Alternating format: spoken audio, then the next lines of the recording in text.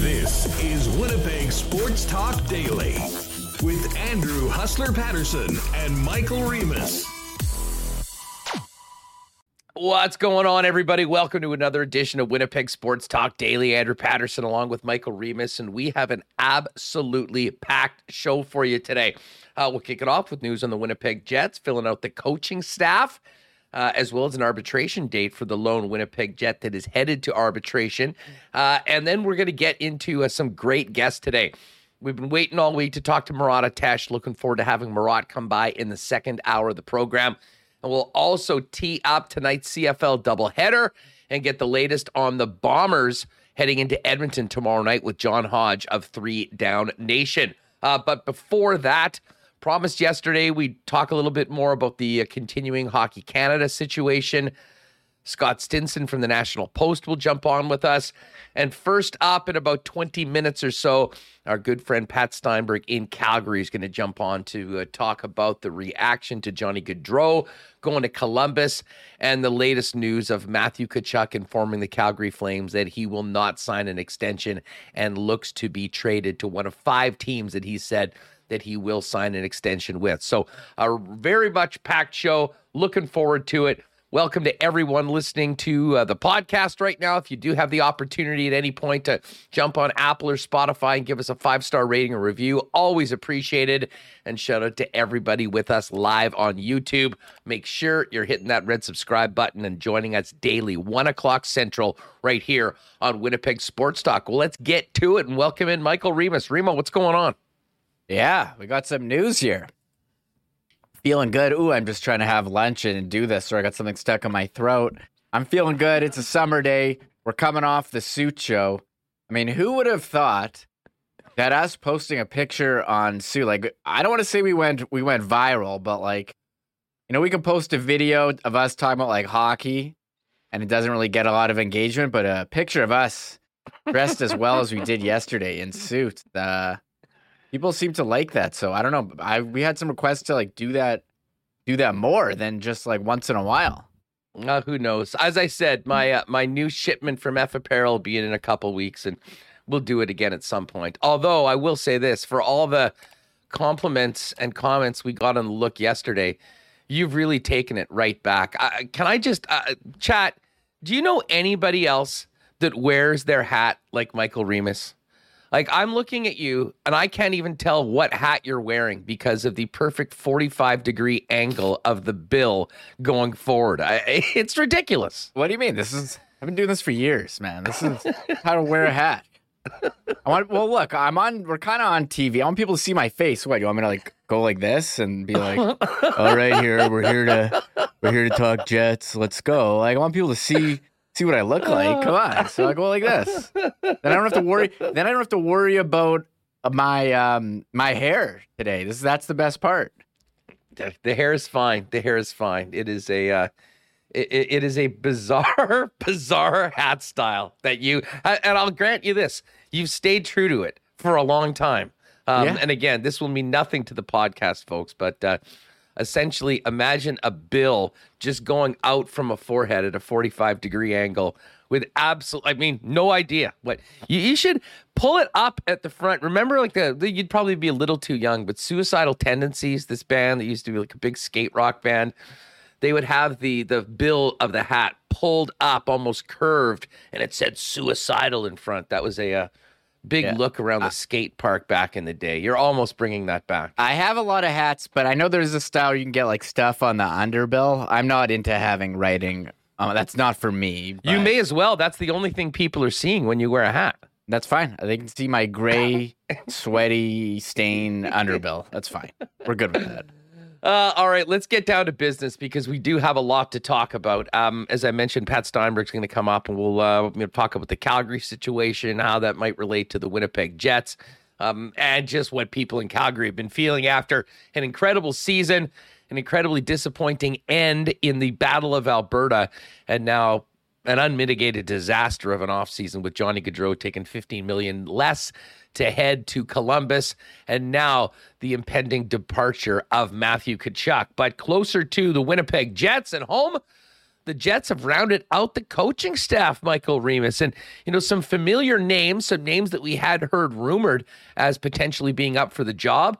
But Brad Lauer, longtime NHL player and last year head coach of the WHL champion Edmonton Oil Kings, is part of Rick Bowness's staff. And Marty Johnson, a former guest of ours on Winnipeg Sports Talk, who, of course, was working with the Manitoba Moose, gets the call up to the National Hockey League to round out Rick Bowness's staff, which, of course, already had Scott Arniel on as an associate head coach. Yeah, big announcement today. We were wondering who are the assistants, and it had been rumored for a while that Nolan Baumgartner would be involved. He was hired as the assistant coach for the Manitoba Moose. And as you said, Brad Lauer was formerly coach with Rick Bowness when they were assistants under John Cooper in Tampa. Jeff Hamilton tweeted out that he's, had heard Lauer's name mentioned, and he said on this show, if Barry Trotz would be the coach, he would have been on the staff there. So they brought him over here under Bowness. And Marty Johnson, according to Jeff, said he's one of the hardest working coaches in the league. He's been with the Moose for 5 years. We've had him on this program. So Jet staff now complete, all done. And Matt Prefontaine brought back as the video coach as well. So, all right, we've got the coach. That's one more thing off the to-do list. And now I guess we'll have to wait and see what happens with the roster. But nice that this is done and we can put it behind us here. Well, and a little exciting announcement for us here on Winnipeg Sports Talk. Peach, speaking of the coaching staff, tomorrow on the program, we will have Jets head coach Rick Bowness on. He's going to join us from Halifax. Really looking forward to that. We'll talk to him about, getting the gig, rounding out the staff, and I'll look ahead, of course, to training camp and the upcoming season for the Winnipeg Jets. So make sure you join us on tomorrow's program for Rick Bowness and his first visit to Winnipeg Sports Talk since jumping on as the head coach of the Winnipeg Jets. So this taken care of right now, Remo. We knew that it was going to be happening, and this was probably one of the easier things of the many things on Kevin Cheveldayoff's list to do. We've been talking about the PLD situation all week long.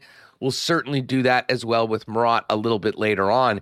But now the coaching staff has taken shape.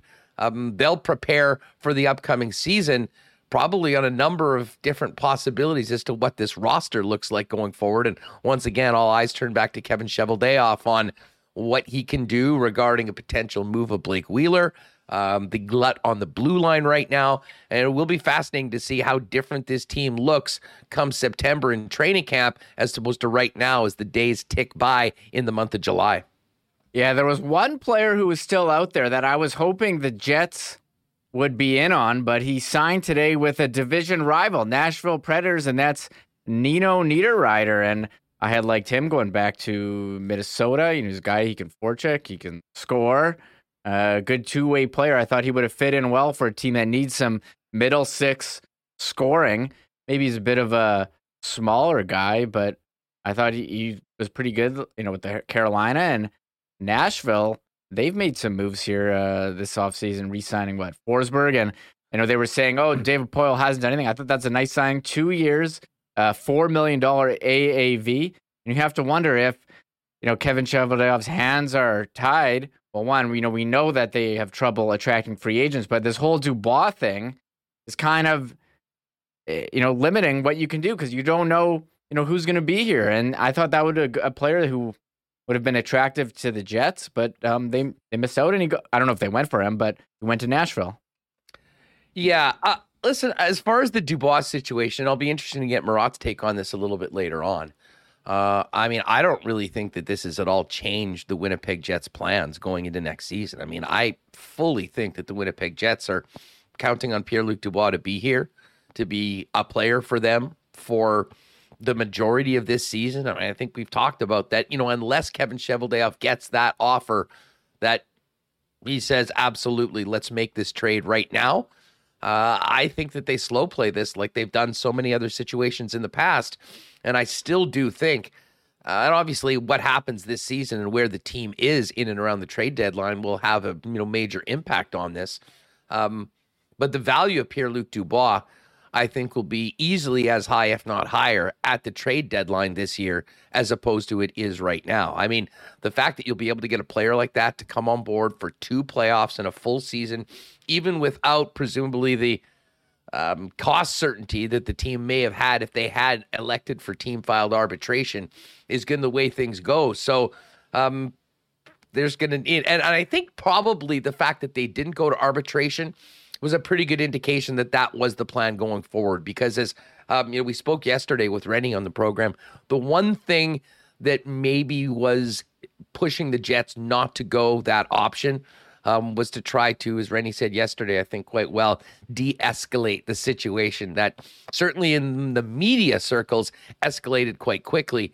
And if you are going to have him around and you don't think you're going to get what you would need to trade him at this point, I guess it is important to try to make things as smooth as possible, despite the fact that it doesn't look like there's a long-term future for PLD here in Winnipeg. Yeah, we've seen how this play out in the past where Cheveldayoff takes his time, waits for the right deal, and I thought he's done well if you look at the Kane situation and the Trouba one. However, I mean, if Dubois, they don't trade him, plays game 1, is he getting booed in his own building? Because based on what I've seen in this chat over the last couple days, it's a good thing the season doesn't start tomorrow. Yeah, Let's just say that. If the season started tomorrow, oh yeah, I would say no question. Maybe it'll cool off.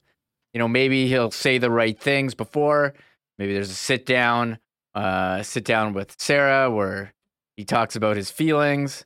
We could see that. But I think the moment that he comes out and has a forecheck or lays the body, maybe fans get on his side, but there are people who are kind of done with him based on our chat over the last couple of days. So I think that's something we'll be monitoring, the temperature of that going forward. But, we're just seeing it across the league. It's so funny. You just hear about, we've talking about this Jets, bad news after bad news. I'm almost wondering who's had a worse offseason, the Jets or the Flames. And I mean, the Flames have their Flames by far. I mean, it hasn't happened yet to the Jets. I mean, we were waiting for something good to happen, and it hasn't. Calgary has been, essentially a nuclear bomb in that locker room. I mean, they are about to lose 2/3 of the best line in the National Hockey League from last year. Johnny Gaudreau left and took $15 million less to leave Calgary and go to Columbus, of all places. And now Matthew Tkachuk, and we can get right into this. Tkachuk has said reportedly to the Calgary Flames that he's not going to be signing an extension. And if they do want to trade him, he will consider signing an extension with one of 5 teams. St. Louis Blues, where he's from, the Florida Panthers, the Vegas Golden Knights, the Nashville Predators, and the Dallas Stars. And I don't know about you, Reem, but when I looked at, maybe you can take out St. Louis, although I love St. Louis. I've had a great time there. It's an awesome city. Those other 4 options almost read like, where's the best place to go watch a game on the road with your buddies and party? It's interesting. Now, I will say this. I think if you dig a little deeper to the tax situation in Florida and in Dallas and in Nevada and in Tennessee, there's probably some financial benefits to being a player on one of those squads. If you're Matthew Tkachuk and signing, a long-term contract at big money. But I had to laugh because it did look like that was basically just a list of the top social scenes in the National Hockey League when that list came out. Hey, I've been to St. Louis. I had a good time. I don't know if you knew this, but the Tums factory is there. So if, after you've had a good night, you can just head over to the Tums factory for some relief. Of course you would know that. I would say it's the home of Anheuser-Busch, the Clydesdales, the beer city. No, Remo, Tums. I think I took a picture. I had no idea about that. I took a picture in front of it. A lot of people don't know. They talk about beer, talk about the Arch. No one's talking about the Tums factory. It's there. And you'll thank yourself. Did you get a tour? Did you get a tour and a lifetime supply? How many Tums do you take a day? I just get the big tub of the flavored ones.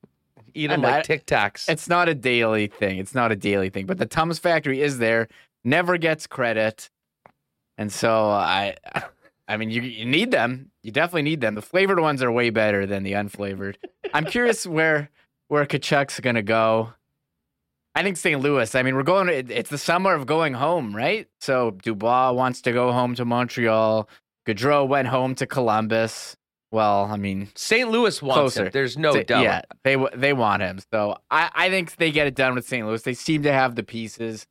You have the Keith and then Matthew. I'm going with, if I had to put is it cool to have odds on where he's going to land? Because I think I think St. Louis is the favorite. Interesting you say that, and I know we'll check this out a little bit later on. Get some odds up there.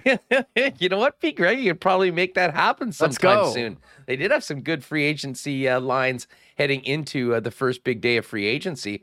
What's sort of funny about that, Remo, is I think two of the guys that had odds on there are still out there in Nazem Kadri and John Klingberg. And, I have to think that the Kadri situation, he is waiting to see whether they can move a player from the roster. And I think all eyes point to Sam Girard. The play of Borum Byram in the playoffs after Girard got injured was, I don't want to say a revelation because this guy was, fourth overall pick. I think they knew they had a stud in the making, but he really did show it in the playoffs. And, there will be demand for Girard at $5 million a season. And if Joe Sakic can make that move and get Sam Girard off the books for some return, probably in picks, not on the roster, I think that opens up enough cap room that they can bring Kadri back. And listen, if you're Nazem Kadri, I mean, why wouldn't you take a little bit of extra time, considering it doesn't seem like that life-changing offer is on the table right now from anywhere else? And obviously, he's looking to continue his career in Colorado if he can get the money that he feels he deserves on the UFA market after the season and the career that he's had. I agree. I kind of feel like he's waiting for Colorado to open up salary. Why wouldn't you want to go back to Colorado? They just won the Cup. They got a lot of the same guys.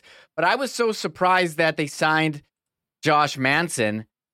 They already had so many defense. Maybe they were planning on trading Girard along because he's kind of a similar defenseman. You talk about Nintendo Ice Hockey. You got the medium guy, skinny guy, fat guy. Like Manson is a fat guy. You got all these medium, skinny guys like Makar, Taves, and Girard. So I think that does make sense from a construction that when even Byram could be, he's another medium guy. So, but one back to the Nintendo theory of roster construction. Always back to Nintendo Ice Hockey. So that's what people are saying. The Jets shouldn't get Niederreiter. They already got too many skinny guys. I was like, hey, good player's a good player. But I saw this tweet today from Andy Strickland, who seems to be pretty plugged in. Texting with an NHL GM yesterday. Trust me, moving money is hard. Harder than people understand. Boo-hoo, NHL GM. Go out there, make some trades, give us something to talk about. I don't want to hear this whining. I don't know. That's the reality. That's the reality. Trades are getting done. About it. So many big trades are getting done in other leagues, and all you just hear is GMs complaining how hard it is. Come on. Yeah, other leagues don't have a flat cap after 2 years coming out of the pandemic. And, we're going to have an interesting conversation with Scott Burnside tomorrow on the landscape of the National Hockey League, the market right now, as well as the challenges for Canadian teams. You can read his piece in Daily Faceoff right now. And, he sort of ties the fact that a Canadian team hasn't won since 1993 to many of the challenges that these teams are facing right now in keeping their own players. But as far as moving money, there's no better example of that right now than the Winnipeg Jets.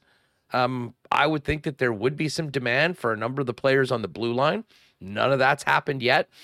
And I mean, the biggest challenge right now for Kevin Cheveldayoff, if he is going to move Captain Blake Wheeler to another club, which apparently the captain is in on, you need to find a spot that the captain will accept a trade to. He's got 5 teams where the Jets can, but I'd imagine that's probably a bigger number if he's looking to get out of town.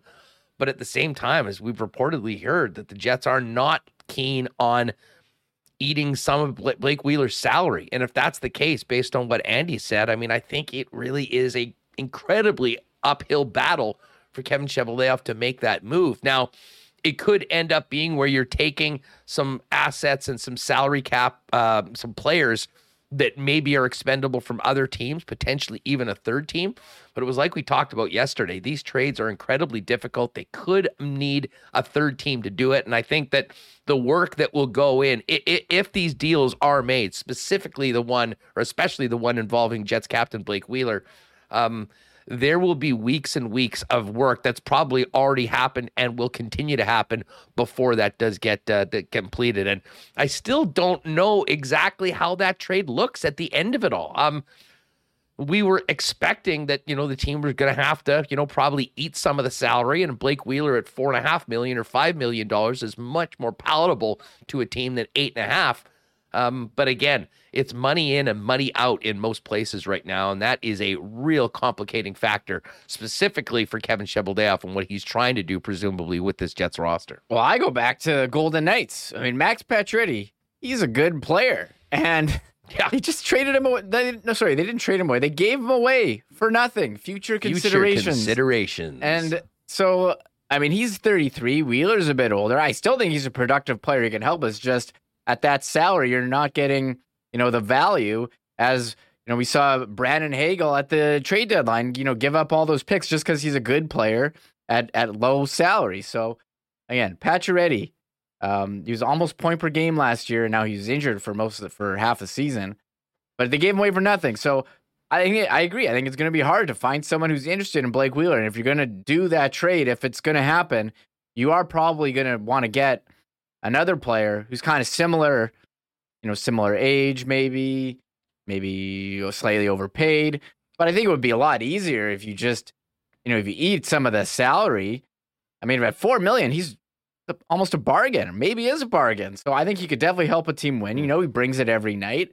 We'll have to wait and see what happens there. As we are July 21, there's some big moves that are going to happen. Which is why also, like Matthew Tkachuk, why would you trade for him when you can sign Kadri? I guess Kadri's older, and it's probably riskier giving him like a 7-year deal than Matthew Tkachuk, who's, 25? Well, and Tkachuk's a bit of a unicorn. I mean, for as skilled of a player as he is, he has an element that is so rare right now in the National Hockey League. He is one of the biggest pains in the ass in the league. He's a guy that can mix it up with pretty much anyone. He is phenomenal at drawing penalties, and he in a lot of ways has sort of been part of the heart and soul of that team. So I totally get why a lot of teams would love to have Matthew Tkachuk on the roster. And, it'll be interesting. We'll talk about this with Pat Steinberg coming up in just a second, about the teams that would be interested and, what the Flames might be able to get out of a trade for Matthew Tkachuk now that it seems like his time in Calgary is done. All right, just before we bring Pat in, do want to give a big shout out to our friends at Vita Health, who feature great prices on Winnipeg's best selection of natural organic supplements, beauty products, and groceries at Vita Health Fresh Market. Barbecue season is here, and they got you covered with lean bison steaks or chicken, hot dogs, burgers, and great non-alcoholic drink options like Sober Carpenter beer and Clever mocktails. Everything you need for a great summer day. And don't forget their delicious lunch options like Vita Market salads, soups, sandwiches, and more. You like supporting local? Vita Health's a great local company carrying an amazing selection of local products too. Vita Health Fresh Market, empowering people to lead healthy lives. 7 Winnipeg locations, including the newest store in Linden Ridge, and online at myvita.ca. Well, yeah, we got a lot of comments on the suits yesterday, and thanks to everyone for that record-breaking show on Monday. Took us an extra day because of the fire alarm fiasco 2 days ago, but we did come through for that. And of course, a big shout out to our friends at F Apparel, who've been making Winnipeggers look good for a long time. They're the leaders in the men's wear department in this city, and of course feature custom-made suits starting at $400, but far more too. Great deal on shirts right now in the summer, 3 for $210. And as I said, I went in last week to get fitted. More sizes, styles, and patterns than you can imagine. Anything you want, F can do it for you. And also, if you are in a wedding party, talk to them about that great 15% discount when you and the fellas get your suits over at F Apparel. And of course, a big thanks to Wallace & Wallace. We were mentioning a lot of people out on the water last week. If you saw a boathouse store that caught your eye, chances are it was Wallace and Wallace. They're the leaders in fencing in town and, of course, overhead doors, but got you covered for the boathouse as well. Give them a call at 452-2700 or check them out at wallacedoors.com on what they can do for your little piece of paradise at the lake. And you can also visit them or pop down to their showroom on Lawson Road off of Kenniston for your fence needs, overhead doors, and again, boathouse as well. And just before we get to Pat Steinberg, a big shout out to our friends at Aikens Lake. I'm counting down the days to get out there in early August, but have had a lot of fun watching and seeing all the big fish they've been pulling out of the lake recently on the Aikens Lake social channels. Make sure to give them a follow on Twitter and Instagram at Aikens Lake, and check them out online at aikenslake.com for all the options on a great family trip or potentially a great corporate outing after all these Zoom meetings for the last couple of years. Aikens Lake Wilderness Lodge, aikenslake.com. All right, let's head out to Cowtown right now and welcome in my pal Pat Steinberg from Sportsnet 960 The Fan to discuss the off season for the Flames and what's happening in Calgary after such a dream season. Patty, what's going on, man? How are you?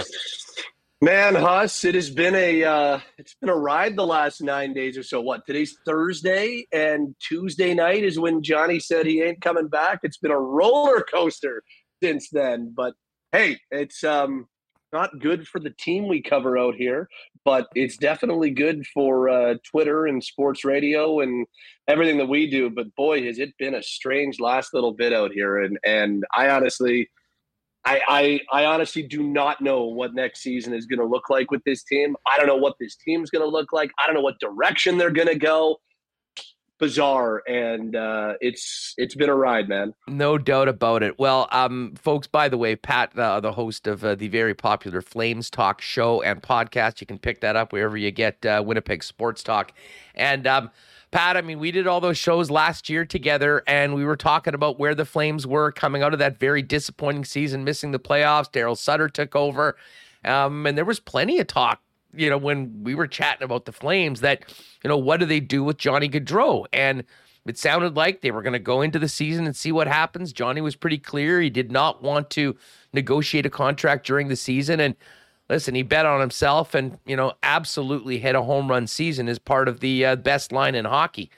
There was thoughts that the Flames were doing, and I still think, I mean, I don't think there's any Flames fans that don't think the Flames as an organization did everything they could to keep him. Take us back to last Tuesday. I mean, you're so close to this situation. What were you feeling going into, I guess, the day before the deadline for the 8-year deal? And how stunned were you when you heard the money that he left on the table and where he ended up going? Well, what made it so stunning, Huss, was that he was going to sign. Like, so I'll take you back to Tuesday morning. I get a tip and it's like, hey, Johnny's camp put an offer on the table, and finally put an offer on the table, because the Flames had put their offer on the table, which was pretty widely known by that point, of 8 years times $9.5 billion. So that was the initial offer from the Flames. They put that on the table like very, very soon after their season came to an end. Okay. Nothing back. And then on that final day, last Tuesday, of the eligibility for an 8-year deal, they came to the table with an offer, and the Flames came to the table with a counteroffer, and they started working. And it was my understanding that, and we were talking about this all day on Flames Talk, that they were grinding, and it felt pretty hopeful. We finished at 5 p.m. Calgary time that day. I go home, I get a text at about 5:50 that says, this thing is close. Like, this thing is, I hate using the term because of how it went with Jack Eichel, but it's on the 1 yard line, or whatever term you want to use.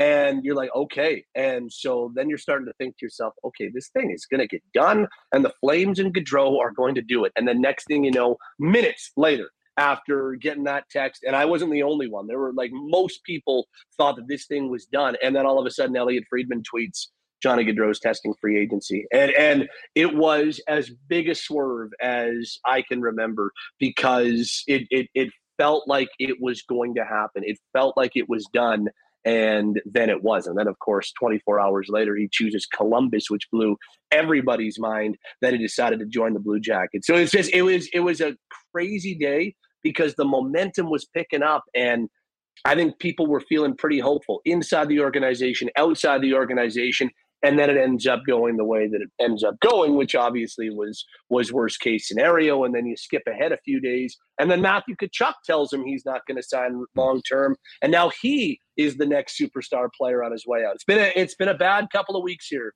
for the Flames, no doubt about it. Hey, before we get to the Tkachuk situation, and now reality is what everyone makes their own. I mean, some people have the particular opinions on it and what they're based on, I'm not sure, but does Calgary and does the organization feel like they were bargained with in good faith by Gaudreau and his representatives?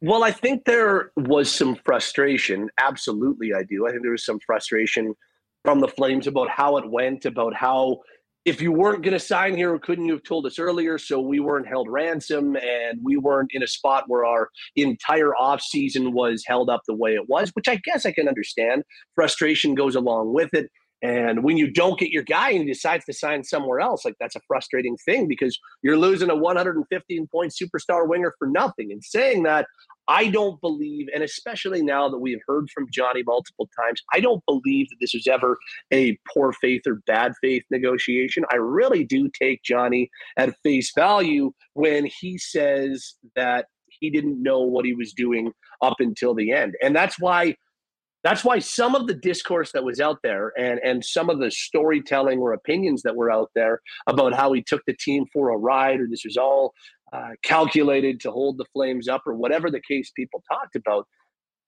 The reason why I never bought into that was because we were talking about a guy that was minutes from signing. He was that close to signing. And then he and the family decided that they were going to go a little bit closer and back to the Eastern time zone. So I don't think this is a bad faith negotiation. I really don't. I think Johnny was undecided the entire way through. I think Johnny was in a spot where he agonized over it for weeks and weeks and weeks and didn't truly know what he wanted. And I think, and you can criticize him if you want for this, but I think the fact that, or once that final offer was put on the table and they got to a number that they agreed upon, I think that was when Johnny was finally able to make his decision and say, okay, they're going to give me what I want. They want me there. Okay. And whether it's right or wrong, I think sometimes you need all the information before you can make a final decision of that magnitude. And there's no doubt that the wife and the family also played a part in it. Of course they did, and as they should. And there remains some vitriol towards Johnny out here. I think that we have heard from him, and a lot of what we've heard makes it a little bit easier to understand how things played out. The only thing that I think there's maybe a little bit of validity to is the fact that maybe he could have been a little bit more transparent. Maybe he could have been a little bit more like, hey, I honestly, like, I really want to go back out east as much as I want. And I get the feeling there wasn't as much transparency as there could have been, but that's also negotiation 101, and it's part of the game. And the Flames used all their leveraging power 6 years ago when they got Johnny to sign a 6-year deal.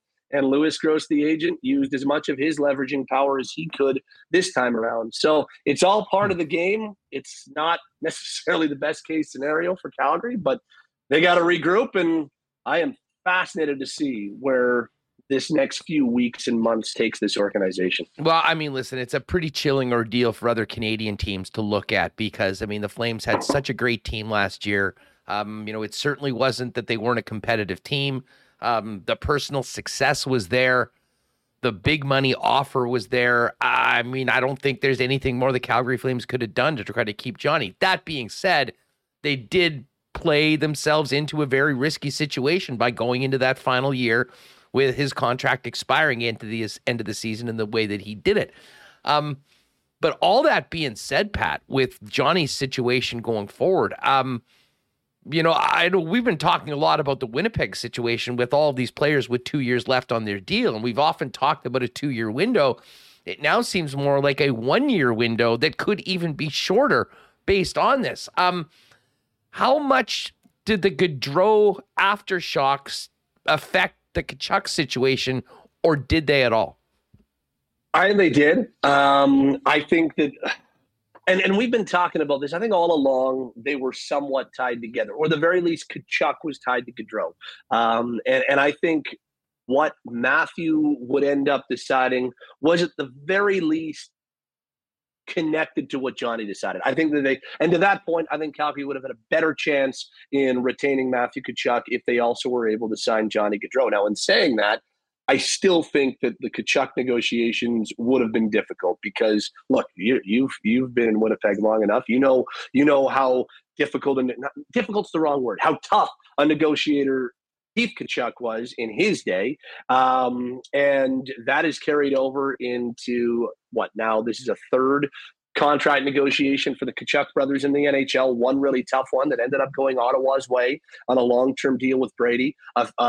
3 years ago, a really tough negotiation between Matthew and the Flames. And now here we are on this one. So I do think they were tied together, but even had Johnny, if you and I were talking right now and Johnny had signed 8 times 10.5 and was still a member of the Calgary Flames, I still don't think it's a guarantee that Matthew Tkachuk is re-signing with the Flames, because I do think that there is and it sucks because you're in Winnipeg and we have friends in Edmonton and Ottawa, and like being a Canadian market is not easy right now in the NHL. And then when you take out the fact that, Winnipeg, Calgary, Edmonton, Ottawa, we're not the biggest cities in Canada. Toronto, Vancouver, Montreal, they have a leg up because they're Toronto, Montreal, and Vancouver.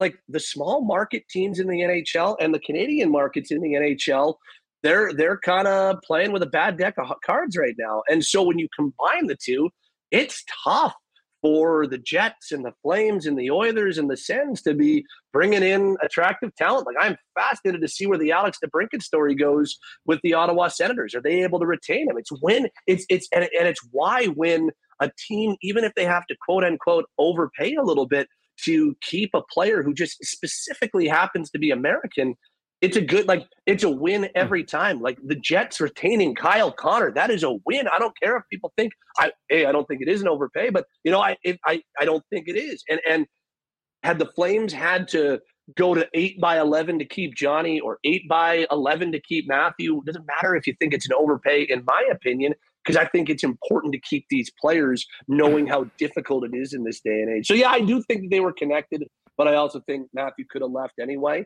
At least in the Tkachuk situation, two things have happened. A, he's let them know, and B, they've got some time to work out a trade that could end up being really good for the organization, depending on how it goes. We had a lot of talk, Pat, earlier in this week, on the deadline for team-elected arbitration. And, of course, this coming out to all the nonsense from Pat Brisson and the public out in Quebec and what that's done, kicking a corner hornet's nest here on Dubois' future here in Winnipeg. And I mean, I had really thought that it would have been in the best interest of the Jets to do exactly what the Calgary Flames did. Establish a value, get some cost certainty for this player for the next couple seasons. It doesn't change how long you've got control of the player. And that might actually help them potentially on a trade deadline deal, knowing that, a team would be getting him for 2 playoffs, another full season, and have some cost certainty. The Tkachuk situation is different because he just has the one more year. Take us behind the scenes. Why did the Flames elect for team arbitration? And what did you make of that decision as far as how this thing may be giving us an idea of how it'll play out this summer? Okay, so here is pretty much the cut and dried situation. So Johnny he leaves last Tuesday, signs in Columbus on Wednesday.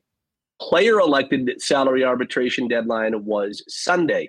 Matthew, as expected, did not file for arbitration. The 3 other players the Flames had eligible did, but Matthew didn't, because as soon as you file for arbitration, 2 things happen.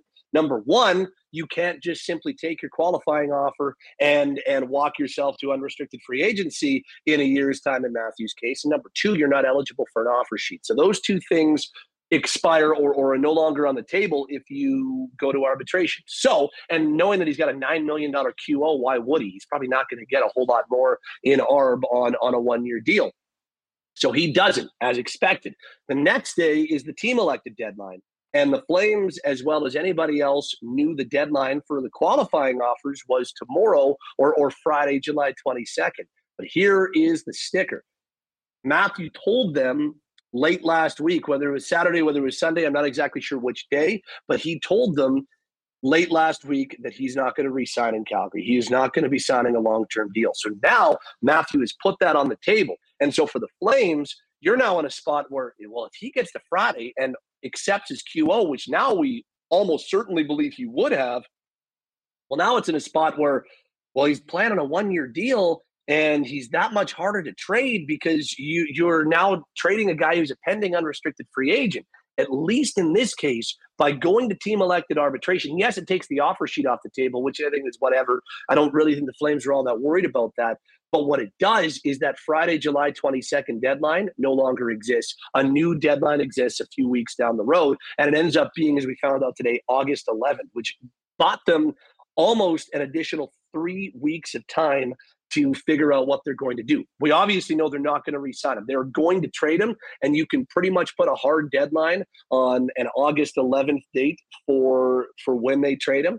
But I would be stunned, Huss, if he's in a Flames jersey next year, because I just don't know how you can do it. That would mean you've gone to arbitration, and now the two sides who are going in different directions to begin with, now they dislike each other even more because they went into an arbitration hearing. He's going to get traded, and he's going to get traded in the next 3 weeks, whether it's right away or whether it's down the road. That's the only thing that needs to be determined. And by buying themselves that extra runway, they've given themselves the opportunity to let Tkachuk's camp work with other teams on a contract. And that's maybe the most important thing, because a team's not acquiring him unless A, they have been given assurances that he's going to sign, or B, they've already worked out a contract. And the Flames will have given teams permission to be able to negotiate with his agent, Craig Oster.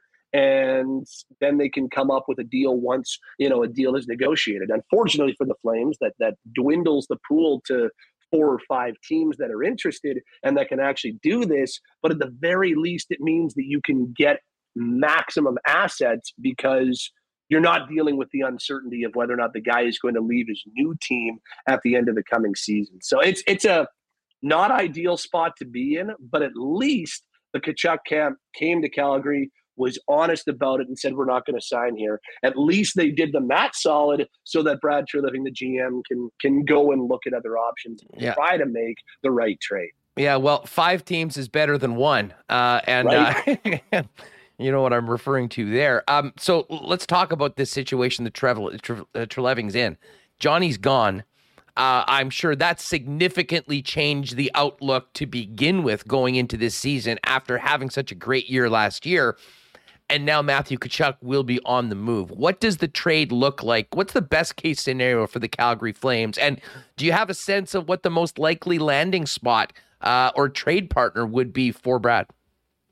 So, I keep going back to St. Louis. I do, just because there's been that connection forever with Matthew and the St. Louis Blues. So I think trade partner-wise, that's the team at the top of my power rankings, but not the only team. I know New Jersey was interested and was sniffing around, even going back to the draft in Montreal. So New Jersey's interesting to me. I think Vegas would show a ton of interest. Of course, their cap situation is such a mess. I don't know if they'd be able to do it. Vegas is interested in everyone every time. And they seem to always get them regardless of the salary cap doesn't apply. The thing is, this is the $1 million question. What does the package look like? And that's the $1 million question because we don't know what direction the Flames are going in. And Huss, I don't believe they know what direction they're going in. I think we're talking about right now a scenario where there is significant debate going on behind the scenes about whether or not to rebuild, retool, whatever, go in a different direction, or to try to stay competitive, to go after a big free agent, to make this Tkachuk trade and bring back NHL players as opposed to futures. Like, for me, it's very clear. I don't know if it is behind closed doors. In fact, I don't think it is. I think that continues to be a big time debate. But for me, it's clear. You just lost 219 points in the regular season, and there's never been a more clear indication that going in a different direction is the way to go. And it doesn't have to be a 7-year Buffalo Sabres rebuild. It can be quick. If you make the right trade for Tkachuk, if you make the right trade for a couple of other players, because I think there will be other players who express interest. I think of Michael Backlund.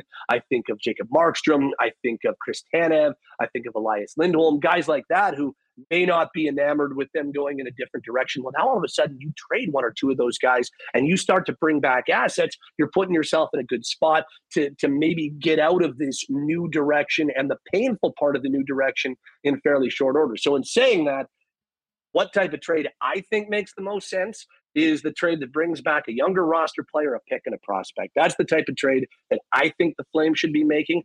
My gut says that's the type of trade they will end up making. You just hope that it's not Dion Phaneuf all over again, where they trade one guy for four guys, and one of them ended up being a pretty decent Flame in Matt Stajan. The rest of them were gone in no time and barely made an impact. They didn't get any futures for Dion Phaneuf. They can't make that type of trade. And I know the temptation might be there to try to stay competitive, but I don't think that that's the way the Flames should be going here. I really, really don't. Well, and I mean, it's certainly given us a lot to talk about over the past week or so, and comparing it to the Jet situation, with Scheifele and Hellebuck and Wheeler, if he's still on the team, and Dubois with 2 years left of team control and not wanting to get into that situation. And that quote unquote 2-year window is more like one. And maybe the sooner you make decisions on some of those players, the better the trade looks and the better the return looks for the long term. I have to ask you about this Dubois situation. I mean, you've been around the game for a long time. I've spoken with a number of folks. Dave Poulin was on with us a few days ago. I mean, I can't remember a situation where an agent, especially a respected agent like Pat Brisson, peacocks to the French media the way that he did, of an RFA basically telegraphing a move to Montreal and the pressure that that's put on Cheveldayoff. Now, to his credit, he's always been patient in these situations, Pat, and you know as well as any, in these sort of markets, they absolutely cannot give off the perception, at least, that they can be strong-armed or forced into a deal. And for Cheveldayoff, they absolutely have to get full value or get their asking price, whether it's now, whether it's later on in the season, or whether it is at the trade deadline or potentially next offseason. It stirred up a hornet's nest. I think they've done their client in Dubois no favors whatsoever with the market that he'll be coming back to. But just what was your perspective on what we heard from Pat Brisson and how rare it is for this to go forward, especially considering his previous history with the way that he got out of Columbus? Yeah, I don't think it paints the client in a very good light. And I don't know if you're Montreal, like how fired up are you to bring in that guy who is, tried to orchestrate his way out of two spots in the past? It's not surprising. It's not something that would catch anybody off guard because we've seen that with Dubois before. But yeah, it's a little frustrating if you're the Jets. And it goes right back to what we talked about off the top. Like, dang, it sucks to be a smaller Canadian market. You love your city. I love my city. We both believe, and I think that both cities are hidden gems in North America. I really, really do. But man, it's too bad that guys aren't wanted to stay there long term. And I mean, the Montreal thing has been telegraphed forever when it comes to Dubois, it feels like. But yeah, I don't think it did him any favors, but it does at the very least give Cheveldayoff the opportunity to and maybe it doesn't end up being Montreal, but you can start to work with partners and start to plan the exit of Pierre-Luc Dubois from Winnipeg, because it sure does feel like it's inevitable. Well, and the funniest thing about it, Pat, is, I mean, there's been a lot of takes, and it's been a pretty divided fan base through a disappointing last season into this offseason. And to be honest, this entire ordeal has almost been, ironically, the one thing that has united Jet fans together and essentially feeling like, this is not right. And I think the team probably, at least in this particular case, has as much support as they'll have in almost any of them. Getting some time off. What's up for the summer for you? Yeah, I'm on holiday right now, but I'm about to go do an Edmonton hit on radio. It's been radio hit or web hit. You're in high demand for all the wrong reasons. I love it. It's good, fun. But I've got some time off coming up. It'll be good. Beautiful, man. We'll get a little travel in and make the most of the time away. I know how hard you work throughout the season. So if anyone has deserved a nice few weeks off, it's certainly you. Thanks so much for doing this, Pat. Always a pleasure chatting with you, man. Thanks, Huss. Take care. There it is, Pat Steinberg. Hey, give him a follow on Twitter at SteinbergFan960. And if you're into more talk on the Flames and this situation go forward, make sure you subscribe to Flames Talk wherever you get your podcast. All right, Murata Tesh coming up, and we're going to really dive into. He had a great piece. If you haven't read it already, get to The Athletic. He and Arpon Basu in Montreal, talking about both sides to everything that's happened with Pierre-Luc Dubois over the last couple of weeks. We will get to that. We'll also talk with John Hodge on the Bombers. No Jackson Jeffcoat, no Greg Ellingson. Doubleheader tonight. That's all coming up. But in just a second, we'll get to the Hockey Canada situation with Scott Stinson. Before we do that, a big shout out to our friends at Culligan Water. You got to stay hydrated in this hot weather, folks. And when it comes to water, Culligan has been helping Manitobans for over 65 years for all their water needs. Water softeners, filters, bottled water coolers, whole home systems, drinking water systems, and citywide water delivery services, as well as commercial and industrial water products and solutions. Whether it's for the home, your cottage, or the business, Culligan has you covered. Pop down and see him at 1200 Sargent Avenue, 694-5180, or online at drinkculligan.com. Well, it does sound like there's going to be some more significant player movement in the National Hockey League, certainly an exodus out of Calgary. We'll see what happens here in Winnipeg. Whether it's for your favorite player on your new favorite team, or just your Jets gear, Bomber gear, and more, no one does licensed merchandise like Royal Sports. The biggest selection you will find anywhere: Jets, NHL, Bombers, CFL, NFL, NBA, Major League Baseball, and so much more. And with this glorious summer weather right now, get outside and make the most of it. Soccer equipment, softball, baseball, fitness gear, bikes, disc golf, tennis, and more. It's all there at Royal Sports. Pop down and see them at 750 Pembina Highway and follow them on Instagram at Royal Sports Pembina for the latest merchandise drops and sale information. And hey, if you are working on something for the weekend, maybe fixing a car, you got to get a battery for a boat or a Sea-Doo, you all know that Manitoba Battery is the spot where you'll save time and money and get the best prices on batteries of all shapes and sizes while shopping local. Manitoba Battery is, you're not going to waste your time in the Costco parking lot. You're going to be dealing with experts that know exactly what you need, and you'll be getting incredible deals like the Deep Cycle 24 at $99.50. Nobody in town can beat that price. Pop on down and see him at the coolest JetBlue building in Winnipeg at 1026 Logan Avenue. Check him out online at manitobabattery.com or give him a call, 783-8787. Donnie and the staff will help get whatever you need ready for a quick and easy pickup, or they'll deliver it to you citywide to save even more time from our good friends at Manitoba Battery. And hey, a big shout out to everyone participating in the Not AutoCorp Manitoba Amateur Championship happening right now at Elmhurst. We'll do a bit of a hit tomorrow on that and give you an update on it. But of course, wishing I saw Braxton Kuntz, the junior champion out of Breezy Bend, had a great start. A lot of Breezy golfers out in that event right now, and wishing them and everybody else a great luck in the tournament. And of course, if you're thinking about a great spot, long-term home for you and your family on the golf course at one of Manitoba's best private clubs, Breezy Bend is the spot. Talk to our friend Corey Johnson about getting on the waiting list for next season, or find out more on everything Breezy has to offer at breezybend.ca. All right, Murata Tesh coming up in just a few minutes. Right now, though, let's welcome in Scott Stinson from the National Post for the latest on the Hockey Canada situation. Scott, thanks so much for doing this. It's great to have you back on the program. How are you? I'm good. Thanks for having me on, as always. It's really cool to be on this version of your show. Well, we're having a lot of fun doing it. Unfortunately, most of the time we're talking about fun stuff and, more trivial sports matters, but this one is far more serious than most. Let's go back to the first TSN report from, I believe it was Rick Westhead, on this case. It sort of started quietly. Did you have a feeling that this could be the monster story with so many ramifications it was when you first heard?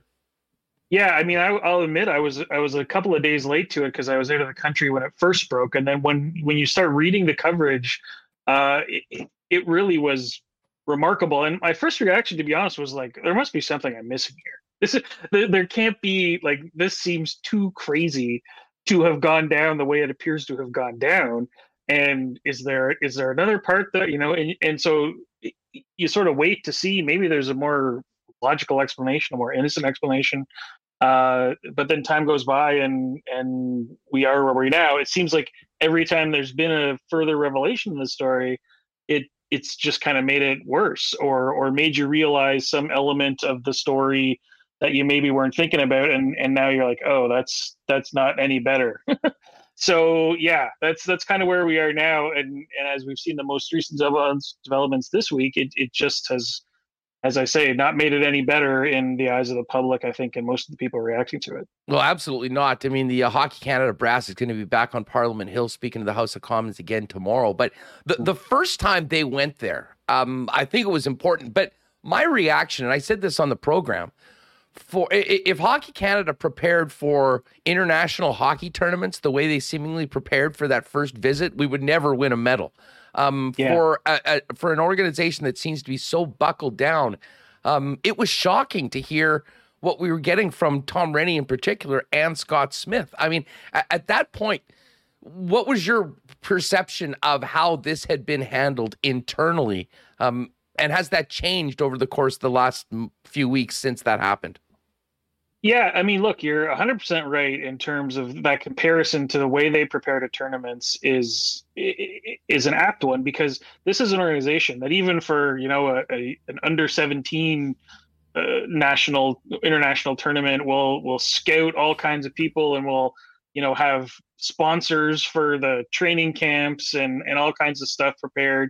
And they've got, coaches upon coaches and executives and all sorts of stuff for the on ice stuff. And then the way they kind of wandered into this hearing, I don't know if they didn't understand that MPs are able to ask pretty pointed questions and pretty significant questions, and it's not a legal proceeding where you can just sort of go, gosh, I plead the fifth on this and that. So it was surprising. It seems to me that they've been kind of throughout this process not able to see what the reaction from the public and from their sponsors and the various other stakeholders was going to be. And I don't mean to say just from a like, oh, this is bad PR, but to say that for them to not realize that these answers weren't satisfactory and that just sort of going, yeah, we actually don't know who the players are and we never found out that in 2018, how is that possible? I mean, that like honestly, it just seemed literally unbelievable. Yeah, it to this day seems to me to be literally unbelievable because there's only so many people on a team. They do say they had a number of them who did take part in the investigation that they commissioned. So it shouldn't be that hard to figure out, well, person A, B, C, D, E, G, all responded, and these are the ones who didn't. Like, if you wanted to figure out who the alleged participants were, it seems like Hockey Canada would be in a pretty good position to have done that. So the fact that they didn't, still apparently haven't, if you believe what they're saying, is just one of the many sort of like bizarre and seemingly impossible situations that they've gotten themselves into. What does it say about the way they view things like this, that all players were not required to participate in the investigation? I mean, to me, it seems like, they were opening the door to try to, well, frankly, do exactly what happened. Pay somebody off and make this thing go away ASAP. Yeah, I don't know. Other than to say it does seem totally bizarre. Again, you're talking about players at the time who were members of who played in the CHL, some of whom were members of a World Junior team. So these were players who had some celebrity and some leverage, I suppose, in their lives because they were talented young hockey players. But Hockey Canada would have all the leverage in the world over them at that point in their careers, and they'd be able to presumably get them to do what they asked. I mean, just being, or having a chance to play for a World Junior team, or maybe getting invited to a camp sometime in the future, or some other Hockey Canada, team, whether it was the national team or what have you, you'd want to stay in the organization's good books. I think we all know there's stories of players who have a fight with a coach or a manager or something, and then they're basically out of the program and never welcome back. So they know that they need to, that this is an entity that they want to keep on their good side. And it seems that the Hockey Canada was in no mood to use that leverage over them at that time, and it seems like that would have been a very obvious thing for them to have done. Scott, it was noteworthy coming out of the first time that they went to Ottawa that the Sport Canada was withholding the funding. And for any other national sport organization, that would be devastating. For Hockey Canada, that essentially is almost run like a professional team, it was 6% of their budget and, not as impactful as it would be anywhere else. Sure. And then the sponsors started dropping off. How significant has that been with the reaction of the real money behind Hockey Canada walking away, albeit when they'd already, had these investigations going forward on the in Ottawa? Yeah, clearly it's going to have a massive impact on their ability to do what they do. So far, of course, all these things have been quote unquote frozen. We're going to suspend our sponsorships pending proper reactions within Hockey Canada. So this money could all come flooding back relatively soon if it goes through, if it does whatever it is the sponsors expect them to do. Of course, the sponsors are all kind of vague in their demands because they don't really know what it's hard to put up a list of what you want them to see do. But it will certainly have dried up their funding resources in the short term and put into peril whatever their long-term plans would be, because as you say, that's how they make their money. It's through sponsorships, it's through corporate partners, it's a little bit from government funding. And then of course you have the big events like World Juniors or things like that do add a significant amount to their coffers as well. So, it's frankly, the one thing that surprises me about it so far is that it hasn't led to significant organizational changes with Hockey Canada. You'd think that one thing that organization would do, this is what would happen in any other private business, would say, well, these people got to go, and then we'll bring in some new people. And at least then the sponsors can go, well, we're willing to work with the new regime in figuring out how to go forward and so forth. So I'm kind of surprised that hasn't happened yet, because you'd think the financial pressures are so great at this point that they'd be kind of forced into action that they might not even really want to take at this point. It's funny you say that about that it hasn't happened yet. I mean, I think there's a lot of things that have happened that didn't happen originally that took a little while. That's probably where this ends up going, isn't it? Look, they're scheduled the 26th and 27th to be hearings on Parliament Hill, the return of that committee. Would it shock me if there were resignations before then, or resignations offered at that time as a way to kind of here's the nugget that the coverage can grasp onto? No, that wouldn't shock me at all. That would seem fairly logical that might be where this is all going, that they plan to announce leadership changes either immediately preceding the appearances on Parliament Hill or immediately following or during even. Tomorrow's Friday. That's always a good day to get news like this out the door. So I think those things are always entirely possible. And it would certainly make it a little easier for the corporate sponsors to eventually work their way back into the picture. Scott, I have to ask you about the NHL, the NHL investigation right now. We've heard sort of players that have been able to one by one claim that they either were not there and had absolutely nothing to do with it. There's been other sort of lawyered up statements. How do you think this goes forward, and how much danger, I guess, if you will, professionally, are some of the players that will eventually be identified as being part of this incident? Well, I think professionally, they'll have to be in some significant degree of danger, again, professionally speaking specifically, because the NHL does have policies about off-ice behavior, and they have, we've seen many a case where these things seem to be interpreted somewhat randomly. One guy gets a significant punishment for something that happens off-ice, and another guy gets something much less. But because of the attention paid to this story too, I mean, it's literally in Parliament Hill and in Canada. It's not going to be the kind of thing I think the NHL will take lightly. So there will be some things that will work in whichever players ultimately might be named's favor, which is that this happened quite a while ago when they were quite young. So it's not quite the same as somebody on an NHL roster allegedly doing something like this, but I would imagine there will be some sort of punishment if ultimately we get to that point in this process. Scott Stinson with us here on Winnipeg Sports Talk Daily. One other thing I have to ask, and I mean, admittedly, it is very trivial compared to some of these other things that we're talking about, but with everything that's happened with Hockey Canada sponsors, people, I think, have sort of forgot that this remade World Juniors is happening in just a few weeks. I mean, how big of a cloud is this going to be over that tournament? It's a big one, and I, from a specific element too, which is that it's on TSN, and it is TSN's one of their big, tentpole events of the sports calendar. It's obviously not not getting on Boxing Day like we're used to it doing, but it's happening in this weird time of the calendar. But it is still a huge TSN property. Lots of people pay attention to it, and of course, it's been TSN and Rick Westhead, we mentioned, who led a lot of the reporting on this subject. So it's going to be super awkward, and I don't entirely know how they're going to handle it. I wish them luck. It's going to be a tricky one for sure.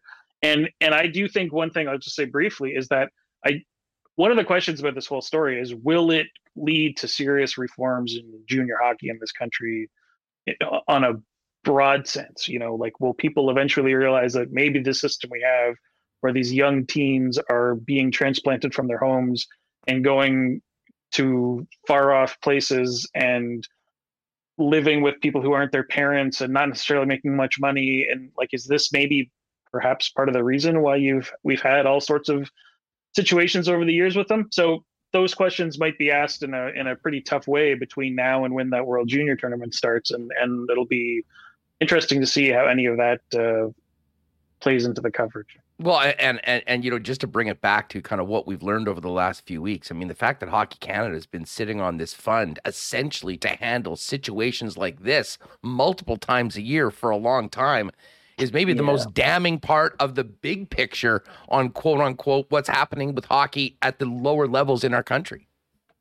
Yeah, and it's one of those things where I'm sure there are people in Hockey Canada who feel like this thing isn't nearly as bad as it sounds, that no, this was a fund that had all these different purposes. It was for wellness and physical education and things like that.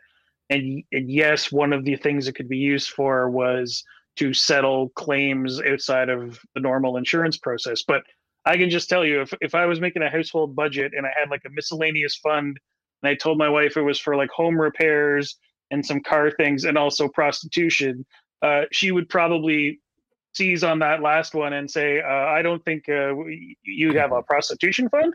And I would say, no, that's not what it's for. It's for the other stuff, and maybe.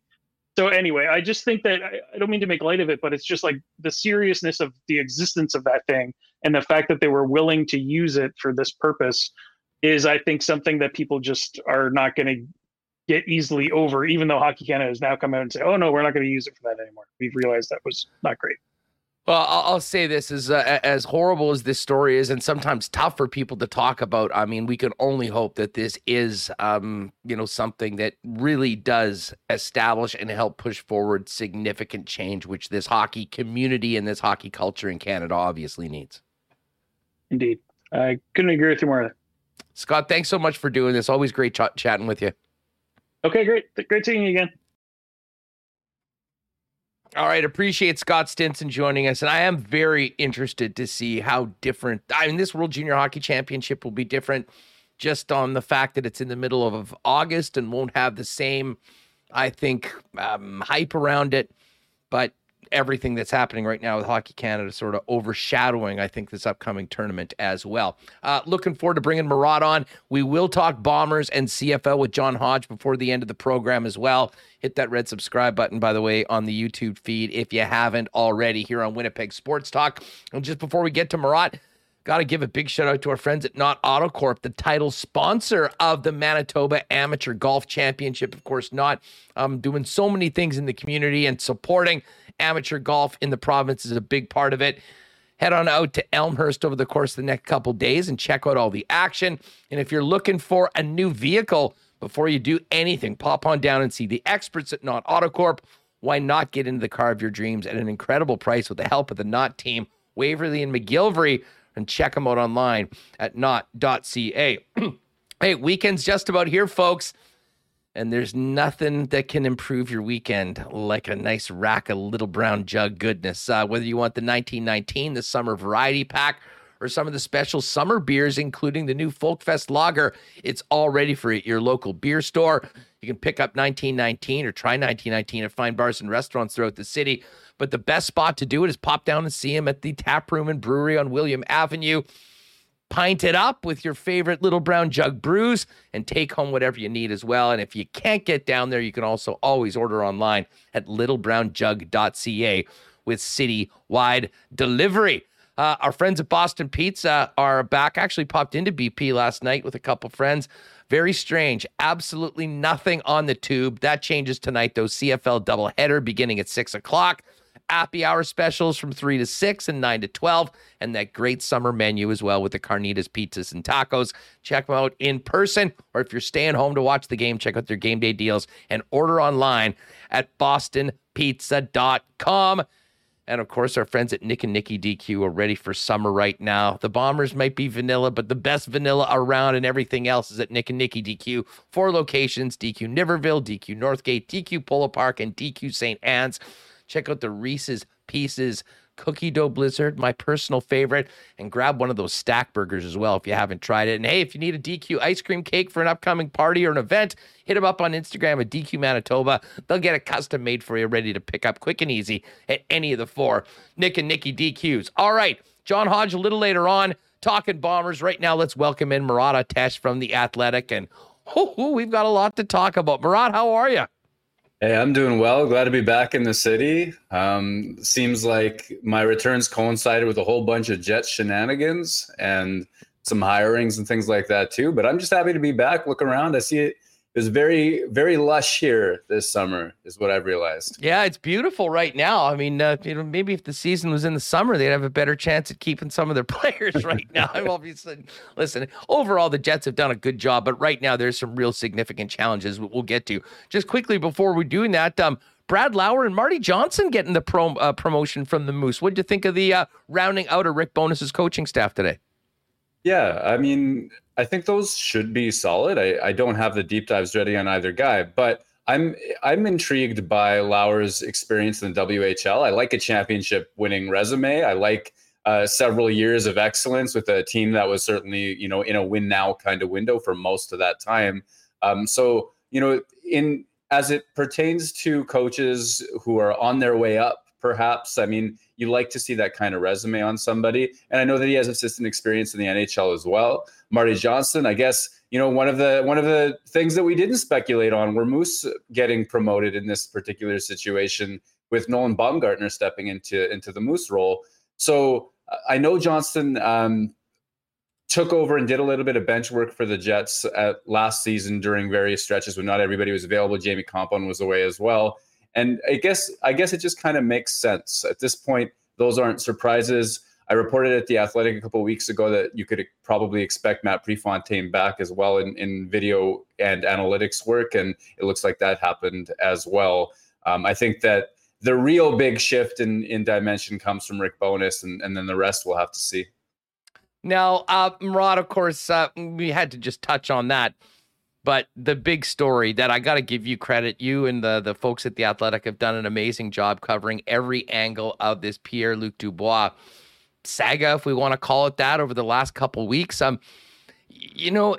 With what we've learned in the last couple of weeks, maybe we shouldn't have been surprised that information was leaked to Elliot Friedman heading into the draft, that Pierre-Luc Dubois was planning on not re-signing and testing unrestricted free agency.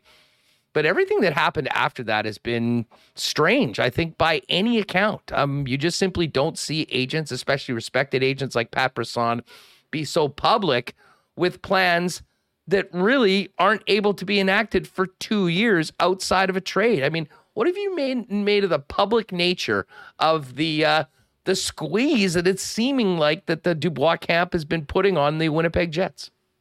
Yeah, I think...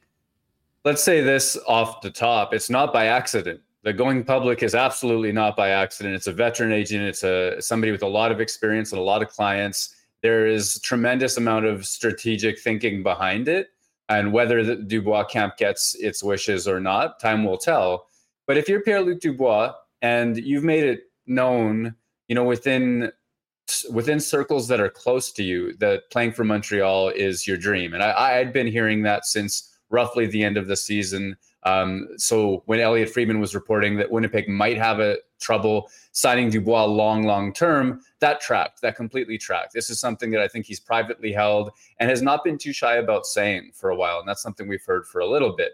But this idea to go public with it, and the idea to go public with it on television in Quebec, with Pat Brisson speaking, this is strategy. And if you're that camp, you're trying to figure out a way to accelerate Dubois' arrival in Montreal. Certainly, waiting until 2024, signing as unrestricted free agent, that remains viable. That might be what we end up seeing, depending on what happens in the next couple of years, though I think we'll see resolution before that. If you're that camp, though, you got to worry about everybody's incentives in the piece. And, Montreal has made trade offers for Pierre-Luc Dubois. They have shown interest at the draft, after the Kirby Dach acquisition, in days following that. And we know that interest continues. The item is that Winnipeg hasn't seen a price that it likes. And Winnipeg knows that Pierre-Luc Dubois is a restricted free agent under team control. So how are you going to apply pressure to that? How are you going to make Winnipeg want to accept a lesser deal from one city? Well, one option is to try to make it clear to all 30 other cities that, well, this guy only wants to end up in one place. So you probably best not give your grade A trade packages, because in 2 years he's ending up in Montreal anyways. At the very best, he's a 2-year rental for you. So back off. That makes Montreal's deal a little bit more appealing. And then, of course, it also comes with the public pressure of everybody in Montreal talking about it and everybody in Winnipeg talking about it. And you better believe that the pinch point that will be, or could be, training camp is going to be talked about every day there too. So he's trying to ride the public pressure into making Cheveldayoff do something maybe earlier than he would otherwise plan on doing. I certainly understand that the Winnipeg Jets knew the plans of Pierre-Luc Dubois before Pat Brisson went to the media in Quebec. How do you think that this changes Kevin Cheveldayoff's position or options right now, or does it? I mostly think it doesn't. Kevin Cheveldayoff has a long history of being patient through situations just like this, just as annoying, just as thorn in the side, just as publicly known. I mean, Evander Kane's desire to play elsewhere, that wasn't a secret, was it? Jacob Trouba, 2016, doesn't play for the first couple months, signs, plays out the rest of his days, and then gets traded for Neil Pionk. You have Andrew Kopp getting a big return this most recent trade deadline. You have the Patrick Laine and Jack Roslovic situations, which are the reason that Winnipeg gets to have a Pierre-Luc Dubois problem at all right now. Cheveldayoff has a pretty good track record. The problem is how often Cheveldayoff gets backed into a corner. It's not how he performs from within that corner. He's done just fine. And so I think that he'll probably double down on his stubbornness in this situation. All he owes his team is either a healthy, happy, productive Pierre-Luc Dubois or the best possible trade return for that player. And as much as I can say, and as much as I believe that what Brisson is doing is devaluing Dubois' trade value to other teams around the league, I equally believe that Cheveldayoff is stubborn as it can get and patient as it can get. And there are pinch points and moments that happen over the course of a season. Come trade deadline, come January, come November, a team that thinks it's contending has major injury trouble or has a hole, has cap space that they're building up throughout the season, like Winnipeg used to do when it acquired Paul Stastny and then Kevin Hayes. There are times when teams, even recognizing that there's a 2-year rental sort of possibility here on this player, are going to be inclined to offer more than what I believe Montreal would be offering right now. Now, earlier this week, and was it Monday, was the deadline for teams to decide whether the team wanted to elect for arbitration. And we were just talking with Pat Steinberg about the Calgary situation and how they went ahead and elected team arbitration on their part for Matthew Tkachuk. The Jets didn't do that. Why do you think they didn't do that? And when you look at the choices on either side, does it make sense to leave this situation more open-ended as opposed to getting the clarity that they would have with an arbitration hearing or a deal done before you went to the room? Yeah, that's a great question. And so I sort of step back and look at what happens by not taking Pierre-Luc Dubois to arbitration. The option of an offer sheet is still on the table. Montreal would be the most likely team, although there are reasons to think they'd be hesitant. They don't have a ton of cap space. They need to wait a little bit to be sure about what Carey Price's situation is going to be next year. And of course, there are those who think that even with Dubois and even with whatever other additions they make, Montreal Canadiens' first round pick is probably a lottery pick and maybe something that they'd be hesitant to give up. So in a sense, by not taking that option away, which Winnipeg could have done, they may be saying, okay, go ahead, try us. We're not as threatened by the possibility as you might have wanted to make it seem by not filing for arbitration yourself. The other thing that comes along with that is that whoever files for arbitration, it's the other party that gets to choose the length of deal. And Dubois would have had a choice. He could have chosen 2 years, which walk him straight to unrestricted free agency. That might have been unpalatable for Winnipeg. He could have chosen 1 year in an attempt to have another big year and negotiate again. I'm not sure to what effect, to what impact that happens. I do think that Winnipeg, if they're really doubling down on themselves, and I'm not sure that they are, they might yet believe or try to sell themselves on thinking that they could either re-sign him to term at some point, perhaps next summer, or even sign him to a much more palatable deal than arbitration or otherwise could get in an effort to make him a better trade piece for teams as well. Yeah, I talked about it with Rennie yesterday, and he said, in his opinion, it was sort of a way to de-escalate the situation because in a lot of ways, as you kind of laid out, I think it's highly unlikely that there is a deal that knocks Kevin Cheveldayoff's socks off and he makes before we get to training camp, which makes the public nature of the request or whatever we want to call what Pat Brisson said, his intentions, that much stranger because all I think it's done in a lot of ways, it hasn't changed the situation for Winnipeg at all. They knew what the story was, but man, has it changed the public view of Pierre-Luc Dubois amongst Jet fans. And Murat, you know how split and divided this fan base was through last season at the end of the year. Ironically, this is the one thing that has sort of brought Jet fans together and has people on the same page that this team should not be taken advantage of by an agent or the Montreal Canadiens. And I think there's a lot of support with Kevin Cheveldayoff doing whatever it takes and as long as it takes to make sure that the Winnipeg Jets get full value for a player that they traded Patrick Laine for. Well, everything lines up, doesn't it? Everything lines up about this. You have the idea that he's doing this for the second time at age 24. And even if his reasons for wanting out of Columbus were simply that he thought he might be able to get to Montreal that time, for example, even if it's something as mundane as he wants to play in a particular city, to do this twice by 24 within NHL culture is so unusual.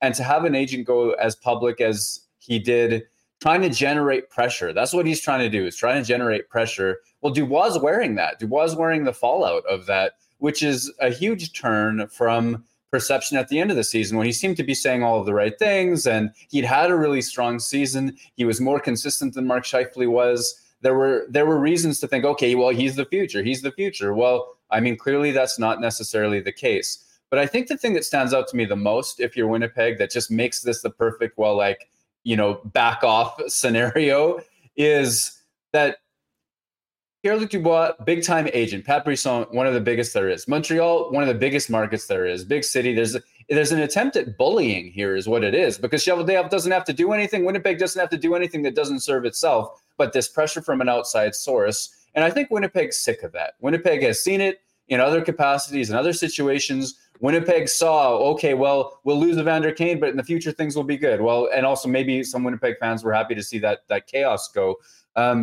But then the same thing with Jacob Trouba. Okay, well, we'll lose him, but I mean, Ville is going to be great, and he'll get a lot of big minutes, and everything's going to be great, won't it? And then Patrick Laine and Jack Roslovic as well. There's a certain point where it's just like, enough of this shit. Like, enough of it. And I feel like that's what's really galvanized the fan base in this, is that there was an expectation that finally that story had changed, and to have it come in this particular manner after the season that Winnipeg just had, after all that, what Paul Stastny said, how Mark Scheifele played, all that sort of stuff, drama, it's just like, who needs this? And I think that the attitude that I've seen, at least in the comment section, is, well, who needs this trouble? Who needs Dubois? Like, go fill your boots. Yeah, and I guess, and I mean, certainly from a team and organizational perspective, I think it is absolutely imperative that they don't appear not only to their fan base, but also to the other 30 GMs in the league that they can be strong-armed or bullied into doing something that they don't want, and absolutely can't, get 3/4 for a loony, if you know what I'm saying, in that sort of a trade. And if anything, it galvanizes the position. It makes for a very interesting period heading into training camp. And certainly we'll see what the reception for Dubois is, assuming that he's on the ice for the Winnipeg Jets when things get going, presuming that he has a deal. But Murat, it always seemed like the intentions of the organization were to move past last year with the majority of this group and see if they can get back to where they think that they should be. And that is a playoff team and a team that can compete in the Central Division. We had huge questions about Blake Wheeler, about Mark Scheifele, about the defense core. This Dubois thing has sort of come out, well, certainly not come out of nowhere, I think, for the organization. But the fact that this is now as public as it is on everyone's mind. And you've got this 2-year window that, in my opinion, is really a 1-year window, so you don't end up being the Calgary Flames. That happened to Johnny Gaudreau. Do you think there's any chance that what's happening right now, in specifically the Dubois situation, maybe has the Jets considering changing course earlier than they had originally planned? I wonder about that, because he's supposed to be the window extender, right? The guy that would come up kind of underneath, from behind Mark Scheifele, take over the number 1 job at some point and go forward from there. That season he just had with Kyle Connor, and then whoever you played with him, that was a dominant line. And it's easy to watch that year and say, okay, well, so what? The guy's voiced privately some opinions that he'd love to play for Montreal. You know what? Like, there's a lot of people who'd love to play in a lot of places. As long as he more or less keeps that to himself and he more or less performs as he did, I think Winnipeg can handle that. That's a completely acceptable thing if the results are there and the attitude is there. The worry now, after it becoming so public, is there's an element of, well, what if he starts dogging it? And I don't think that that's as realistic as people are making it seem based on the shift in Columbus. But that's a possibility, to be sure. Another kind of comment just on camp. We've seen so many situations like this where then people go to camp and everybody acts as if everything's okay, right? Like in the month leading up to Patrick Laine being traded, everything was great. In the Jacob Trouba between 2016 when he was eventually traded, everything was great. So if he does show up at camp with a contract of any kind and he plays hockey and they score a couple goals, let's not pretend that it has to end here and now. But to your point about the idea of changing routes, Winnipeg has to pick a lane, and that's something that they haven't necessarily done. I think some of their hesitation to pick a lane is based on not knowing how this Dubois scenario is going to play out, whether it's going to be a trade next year, whether it's going to be a trade before that, whether Chevy can pull a rabbit out of his hat and get a Dubois light or a Dubois-esque player as well. Because if they can sort of proceed as if, if you can pluck Nick Suzuki out of Montreal, which I don't think is going to happen, you can proceed as you were going to anyway. Okay, you've got a great young center, but without a real home run with that deal, then you have to start wondering, well, what is this window to compete? What does it look like? What does it take to build behind Nikolai Ehlers, Kyle Connor, Josh Morrissey, and treat anybody from a window older than that as well? Kind of yesterday's news. Like, are they headed for a rebuild? They're certainly not acting like one, but that could be a viable option. How do you think what's happened in the last 2 weeks in Calgary is resonating in the Jets front office? I mean, what can you even say? First of all, I don't think Tkachuk has any interest in Winnipeg, but wouldn't that be a fun story to go through that draft again, even one more layer? I think I hear a lot of woe is Winnipeg, small market, all this sort of stuff.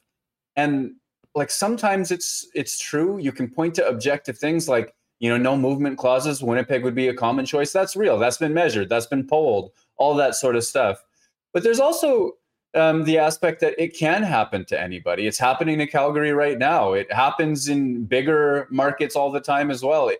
In unique individual cases, Winnipeg's issue is that it's happened so much at this point that now you have people in this sort of like culture shock being like, hey, we should only draft players from 100 miles of Winnipeg, Manitoba, Canada, so that this never happens again. And I think that the ultimate plan, should this team get through this moment, is to just zoom out and focus on building a quality hockey club and a quality organization. Because back in 2017-18, when they were going to the Western Conference Final, they were a team that players wanted to play on, and they were a team that whatever the issues were, they were able to bury them and sort of perform and compete. So I think, that's just a rant that has nothing to do with Calgary in a way, but I think they've definitely taken notice, and I think that it's important that they respond to it in a way that's a little bit more holistic than knee-jerk. With all the focus on Dubois, less people are talking about Wheeler, but that situation hasn't changed, as well as the glut on the blue line. Where's your confidence level that something will happen over the course of the next 6 weeks or whatever before we get to camp, that this team will look significantly different? And man, if it doesn't, how much of that is on Rick Bonus's shoulders, fairly or unfairly, to go in and be a bit of a miracle worker with a magic wand in that room? Yeah, I understand that Winnipeg's worked pretty hard to trade Blake Wheeler, everything short of retaining a substantial amount of salary. They made offers, those conversations happened. I think that relationship is done, or the hope is that relationship isn't done and a clean break can be made. And he had a pretty good year last year on the ice. He's a middle six player at the age that he is and can do some unique things. Coming out of that injury, he was attacking the offensive zone in ways that are actually kind of new for Blake Wheeler. The way he was reading the ice and the lanes he was taking, there were some interesting things going on there. And to end that way would be fine. But I think that relationship is to the point where they're still seeking to trade him. I'm not sure to what degree having Dubois as a front burner issue is slowing up those works. I really think it's just that he has $8.25 million on his contract, and that takes work, especially when there are expensive players still available on the market, whether that's a Nazem Kadri or Matthew Tkachuk or whomever else that's going to be. Yeah, no doubt about it. One more for you as far as Dubois goes. How do you see this playing out? When is I think we can all agree it's most likely that Dubois gets traded at some point. When do you think that happens? I continue to believe, there's pinch points. Camp is one option, and Montreal has a little bit of a history of starting trade talks at the draft and consummating them right at camp. Max Pacioretty being an example there. I'm not sure that means anything here, but camp with the public pressure will be a mini pinch point, I think, as it pertains to this. I'm not expecting an offer sheet, but anything in around there, we'll see. Trade deadline makes sense to me depending on where the team is. And then if he's a Winnipeg Jet by the end of next summer, I'll be shocked. I'll be absolutely shocked. So those are the three areas of time that I'm looking for as the most likely. And I think I think that he has a little bit of control here by just being willing. It seems like that camp is being willing to go to the extreme to make its case. But at the end of the day, Chevy has the cards. He can just let him sit there if he needs to. Hey, before we go, as I mentioned, folks, make sure to check out the extended piece in The Athletic with both Murat and Arpon Basu, as well as the podcast, L'Athletic Support, I believe, if I'm saying that properly. It is in English. I thought it might be in French, but I gave it a shot. Really great stuff. I imagine that you'll have much more on this as it develops, as well as everything else with the Jets off season that is the gift that keeps on giving, I guess, for us in the media. Yeah, I'd like to take about 3 days off at some point. So, hopefully they can calm their business together and have it all shake out. But yeah, thanks so much, Huss. Thanks for doing this, pal. We'll look forward to getting back together with you again this week. Have a great one. And of course, folks, if you haven't already subscribed to The Athletic, what are you waiting for? Some great content from Murat and the Athletic team on the Dubois saga. And of course, everything else going around in the NHL offseason. All right, we are going to flip over to a little CFL doubleheader tonight. Bombers and Elks tomorrow with John Hodge. Just before we do that, don't forget Princess Auto, proud sponsors of the Bombers, welcome you and all Bomber fans to the Princess Auto tailgate area before each and every Winnipeg Blue Bombers game. A couple hours beforehand, DJ Finesse spinning, $5 beers, $3.50 hot dogs and drinks. Great prizes from the Princess Auto team. It is the place to be before each and every Blue Bomber game. And of course, in addition to being great sponsors of the Bombers, Princess Auto is where you'll find the best deals on the most unique assortment of tools and equipment around. Everything you need to complete the projects on your list or start something new is at Princess Auto. Visit them at one of two Winnipeg locations, Panet Road or Portage Avenue West, or shop online 24/7, 365 at princessauto.com. Well, you've seen the CC and ginger at the Bomber games. Hopefully you've picked up a 6-pack at your local Manitoba Liquor Mart or beer store. Couple other spots you might want to try one this weekend is out at Super Spike at Maple Grove Rugby Park or down in Morden at the Stampede. Lots going on this weekend. Of course, Canadian Club, proud sponsors of both of those events. Get on out, enjoy the weekend, and especially Super Spike. This is an event I've been involved with before. Absolutely one of the most fun weekends of the year. And, with the partying and the volleyball that's going on, when you need a refresher, try the new CC and ginger if you haven't already. And of course, all Canadian Club products available at your local Manitoba Liquor Marts. And hey, had a nice night at Assiniboia Downs, made up a bit of ground that I'd lost to Michael Remus earlier this week. No live racing until Monday. But of course, you can bet on horse tracks around the world before Assiniboia Downs gets going again on Monday at hpibet.com. And if you haven't already tried the world-famous prime rib buffet they've got going on, check out asdowns.com or give them a call at 885-3330 and make a reservation to get out there for live racing next week at Assiniboia Downs. We'll do cool bet lines a little later on, but let's get ready for CFL kickoff tonight and welcome in John Hodge from 3 Down Nation. John, what's going on? How are you? I'm doing great. It's funny you mentioned Morden. I'm in beautiful Morden, Manitoba right now, visiting some family. Looking forward to our chat. Beautiful. Well, first off, let's just talk about the Bombers. A couple big names on the injured list for this game. Greg Ellingson, who was just phenomenal last week, and of course Jackson Jeffcoat, a huge impact player. What do we know about the injuries, and how do you think that's going to affect things going in against an Edmonton team that was obviously a huge home underdog to begin with? Well, I think it's going to have a large effect on the game. We'll start with Ellingson because I think this is the one that's really going to hurt the Blue Bombers. All due respect to Jackson Jeffcoat, fantastic player, but he was out week 1. And I thought that Cedric Wilcox, who's going to start there, handled things perfectly fine. They've got Mack as well, a couple of rookies. And of course, they've got Willie Jefferson coming off the other side of the defensive line. To me, the receiving core is the question mark because Dalton Schoen has had a great rookie season. Outside of that, this receiving core has not been able to produce consistently. Greg Ellingson currently leads the CFL in receptions and in receiving yards. And part of the reason, I'm not taking anything away from him. He's had a fantastic season. He's having a career year at the age of 33. And Zach Collaros has obviously rekindled that chemistry that they had together with the Hamilton Tiger Cats back in 2014. But part of the reason his numbers are so high is because I don't think that the remaining players in Winnipeg's receiving core have done quite enough stepping up to fill the void left by Kenny Lawler. I think that probably the best example is Rasheed Bailey, who took a lot of steps going into 2021 in the slot. He has since taken over Darvin Adams' position at boundary wide receiver, and I'm not sure that he has been nearly as effective at the boundary wide spot as he was in the slot. So if I'm the Edmonton Elks, I am extremely excited that Greg Ellingson is not making his return to Edmonton this week, where he played well last season. To me, that is the question mark, because Zach Collaros, let's not forget, he targeted Ellingson 14 times last week. Like, I even thought there were times that he should have been looking elsewhere. Generally, he was open, but there are a couple of times Zach Collaros really forced the ball into Ellingson. There was one particular throw over the middle, almost got picked off. Ellingson was in triple coverage, and Collaros was still looking for him. To me, that means that he's not trusting the rest of the receiving core as much as he needs to.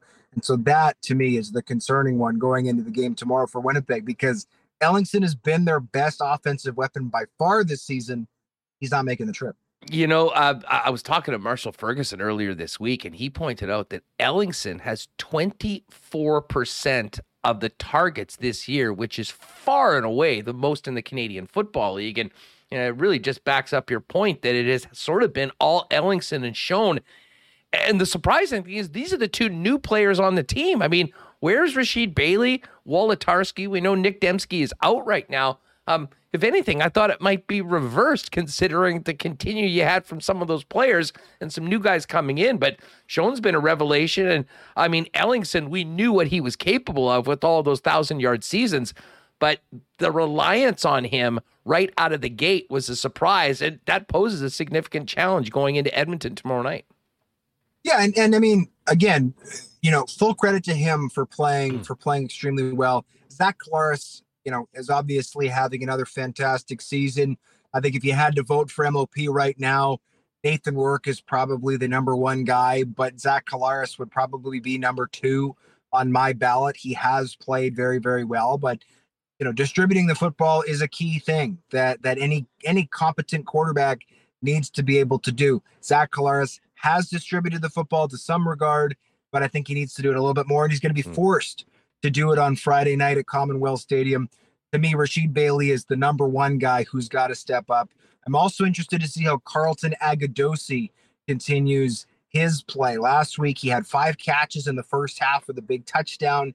And then the second half, he went quiet until the fourth quarter when he had a second touchdown catch. He also looked to be out of gas. He almost had, an 80-yard corner touchdown reception. He was wide open on the road and seemed to kind of give up on it. I don't know if he was gassed or what the deal was, but in his second career start, obviously I'm sure Bomber fans are looking for him to repeat his first half, not so much maybe the second half. So it's a big test for this receiving core. The good news is Edmonton's secondary is in a constant state of flux.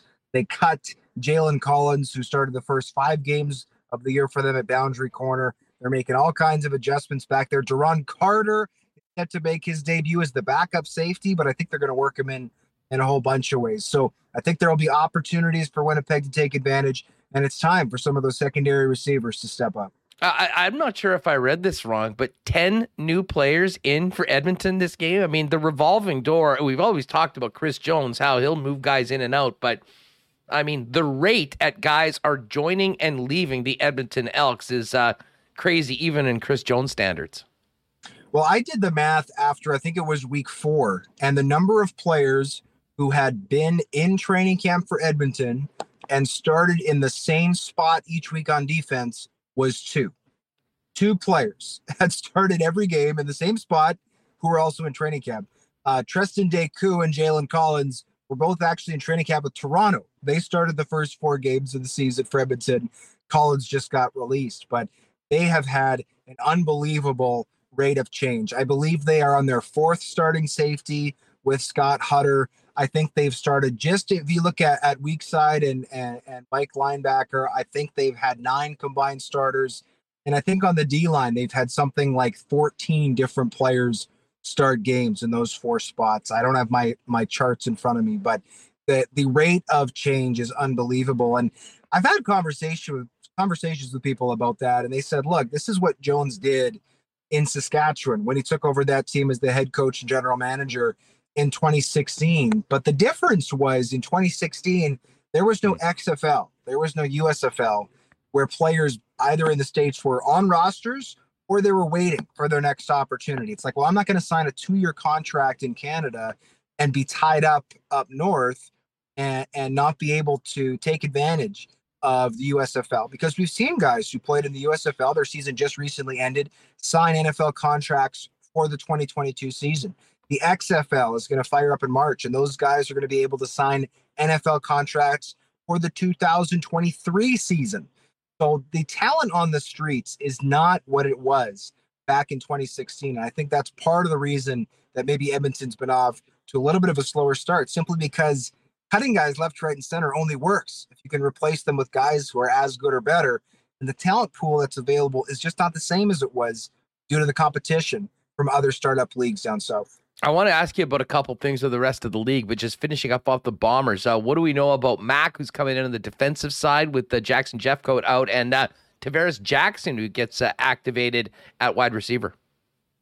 Yeah, I mean, Mack has dressed for all 6 games. I think he's got he's certainly had a solid push off the side. And I mean, when you play along the defensive line, stats are often not the best way to illustrate the impact that you've made. LB Mack has, at least to my eye, consistently generated somewhat of a pass rush. Is he Jackson Jeffcoat? No. But I looked today, he has recorded exactly 0 tackles and 0 sacks through 6 games. He's yet to make the stat sheet in any of those contests. And so I do think that the Bombers will miss Jeffcoat. Though, again, when you've got Willie Jefferson coming off the other side, you've got Casey Sales, Jake Thomas making plays. coming up the middle. I think that does take some pressure off Mac, and he's going to be rotating with Cedric Wilcox, who I think has also done a good job of generating a pass rush, though that hasn't necessarily reflected on the stat sheet. As for this rookie receiver, I do think the starter will be Janarian Grant. At least that's what the club has on their depth chart, in that slot back position vacated by Greg Ellingson. As for this new receiver who's drafted, I didn't know who he was when I saw him on the depth chart today. I looked him up. He hasn't dressed for a game since 2019 when he was still in college at FAU. So I don't know a lot about him. He was not a dominant receiver in college. He had 1,200 yards for his career down with the Owls. So I'm interested to see what he can do. 6'3", 190 pounds, runs a 4.58. So decent speed with some nice size. And it's interesting how, especially with him coming in, Carlton Agudosi at 6'6", suddenly Zach Galaris has some bigger targets to throw to. So I'm wondering if that might impact the game plan a little bit. You maybe lose a little bit of speed in places, but you have some more size. Though, of course, if Janarian Grant's in the game, he's probably the fastest player on the field. So I think the offense will look very different tomorrow with Ellingson out. And I'm interested to see what Buck Pierce has cooked up, because some of these guys are still relative mysteries, not just to us, but also to the defensive coordinators that are trying to scheme against this offense. So it's possible that maybe tomorrow the Bombers will be able to catch Chris Jones and company off guard at times. John Hodge, a 3-Down Nation with us here on Winnipeg Sports Talk Daily. Bombers and Elks kicking off 8 p.m. tomorrow on TSN Winnipeg time. Our pal Dustin Nielsen will have the call on that. It's a doubleheader tonight, but the most noteworthy and newsworthy spot all week has been Regina. First off, I don't know if you want to touch on the Duke Williams suspension. I still have no idea how he played in that game last week. But big issues for COVID. We haven't really heard about that in sports for a long time. It's happening with the Riders. This game has been pushed back now to Sunday. What do you make of this rematch between Toronto and Saskatchewan and what the Riders are dealing with COVID-wise, as well as the obvious injuries that Cody Fajardo has been dealing with? He seems to be really hampered over the course of these last couple of weeks. Yeah, I don't know who in Winnipeg has some type of Saskatchewan Roughriders voodoo doll, but whoever has it has been doing a bang-up job torturing that thing over the last couple of weeks. You have the Garrett Moreno 4-game suspension that really tainted that win over the Ottawa Red Blacks. Then you had COVID come in before Touchdown Atlantic. The Riders had their first 2 cases of COVID, 1 player and 1 staff member, on July 12th before they traveled out east. And then you've got Duke Williams swinging the helmet at Shaq Richardson, just about taking Ryan Dinwiddie's head off with the throw. He's since been suspended. And by the way, Huz, you talk about how he played in that game. This is my speculation, but you're the CFL. You've just invested all this time and money, spending 3 weeks in Wolfville, Nova Scotia, population 5,000, getting this stadium ready to house 11,000 people, 10,800 fans, plus staff and media for that game. Are you going to eject Duke Williams, arguably the biggest star in that Riders offense outside of Cody Fajardo, 5 minutes before kickoff? The answer is no. I think that's the reason why he played. I know Matthew Shinetti reported that the league at the time said, well, the incident broke up pretty quick. It wasn't so bad. He plays. Well, guess what? They've now reviewed it, and suddenly it's worthy of a suspension. Crazy. So to me, that has to be the reason that he played. Was simply they wanted to showcase the best athletes possible. And to Duke Williams' credit, he made a great touchdown catch in the second half. To Duke Williams' discredit, he did something before the game that was violent and moronic and should have had him ejected before the game even started. In my opinion, the suspension was well warranted. We can't have players throwing helmets at opponents. I don't care that Shaq Richardson came across midfield. You fine him for doing that. That's not justifying the throwing of a helmet. But the Riders absolutely snake bitten. Cody Fajardo, his knee is obviously getting worse. He continues to talk about it each week in the media, explaining that it feels worse. I think one of his problems is the left knee is obviously exposed all the time when you're a right-handed quarterback, and everybody knows what the injury is. They can see the brace on that left knee, and the Riders really needed to sit him down. Brendan McGuire wrote about this for us for 3 Down. They needed to sit him down 2-3 weeks ago for 1 game just to get it back up to snuff, because now they've got 2 games and then a bye. You probably have to sit him for both, sit him out for the bye, and then after that month off, maybe he's ready to come back. But it's bad. And then the COVID thing. They're up to 10 players with COVID. They signed 3 Canadians, 2 of which they cut in training camp today. And I think the only reason they did that is because they realized, well, for Sunday's games, the game's now been postponed from Saturday to Sunday. We don't have enough bodies to play this game. Even promoting guys from the PR, we just need to fill the roster and get guys in. So things went from bad with the Garrett Marino suspension to truly off. I mean, the team's still 4-2. The record's pretty good. But this isn't the East Division, where 8-10 is going to get you a home playoff game this year. This is the West, and right now, even 9-9, Saskatchewan's going to be that 4th seed. Yeah, the crossover, I believe, and so it's bad, Huss. It's bad. Yeah, they certainly look quite vulnerable. And that game that opened up as a 6.5-point spread is now down to 2.5 with all the momentum going towards Toronto. I want to ask you about these games tonight. Someone's got to win. Alouettes, Ottawa Red Blacks.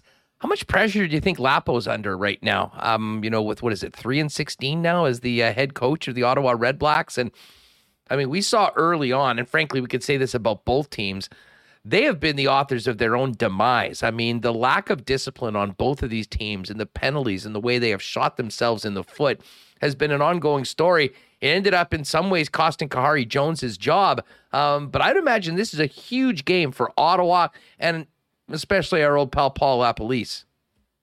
I think it's a huge game for both sides. Let's start with the Red Blacks. I mean, Paul LaPolice, I think, is a brilliant offensive mind. He's an excellent play caller. He's a great schemer. We saw it firsthand for many years in Winnipeg, him conducting that offense with a variety of quarterbacks at the helm, always successful. He has not done a great job as their head coach, needless to say. I think you can blame the personnel for a lot of that in 2019. Well, guess what?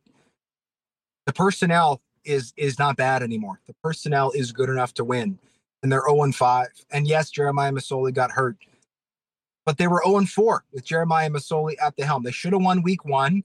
They ran into issues in Winnipeg with clock management. They lost that game, and even at like they haven't always looked bad, but they make that critical mistake, and oftentimes let's be honest.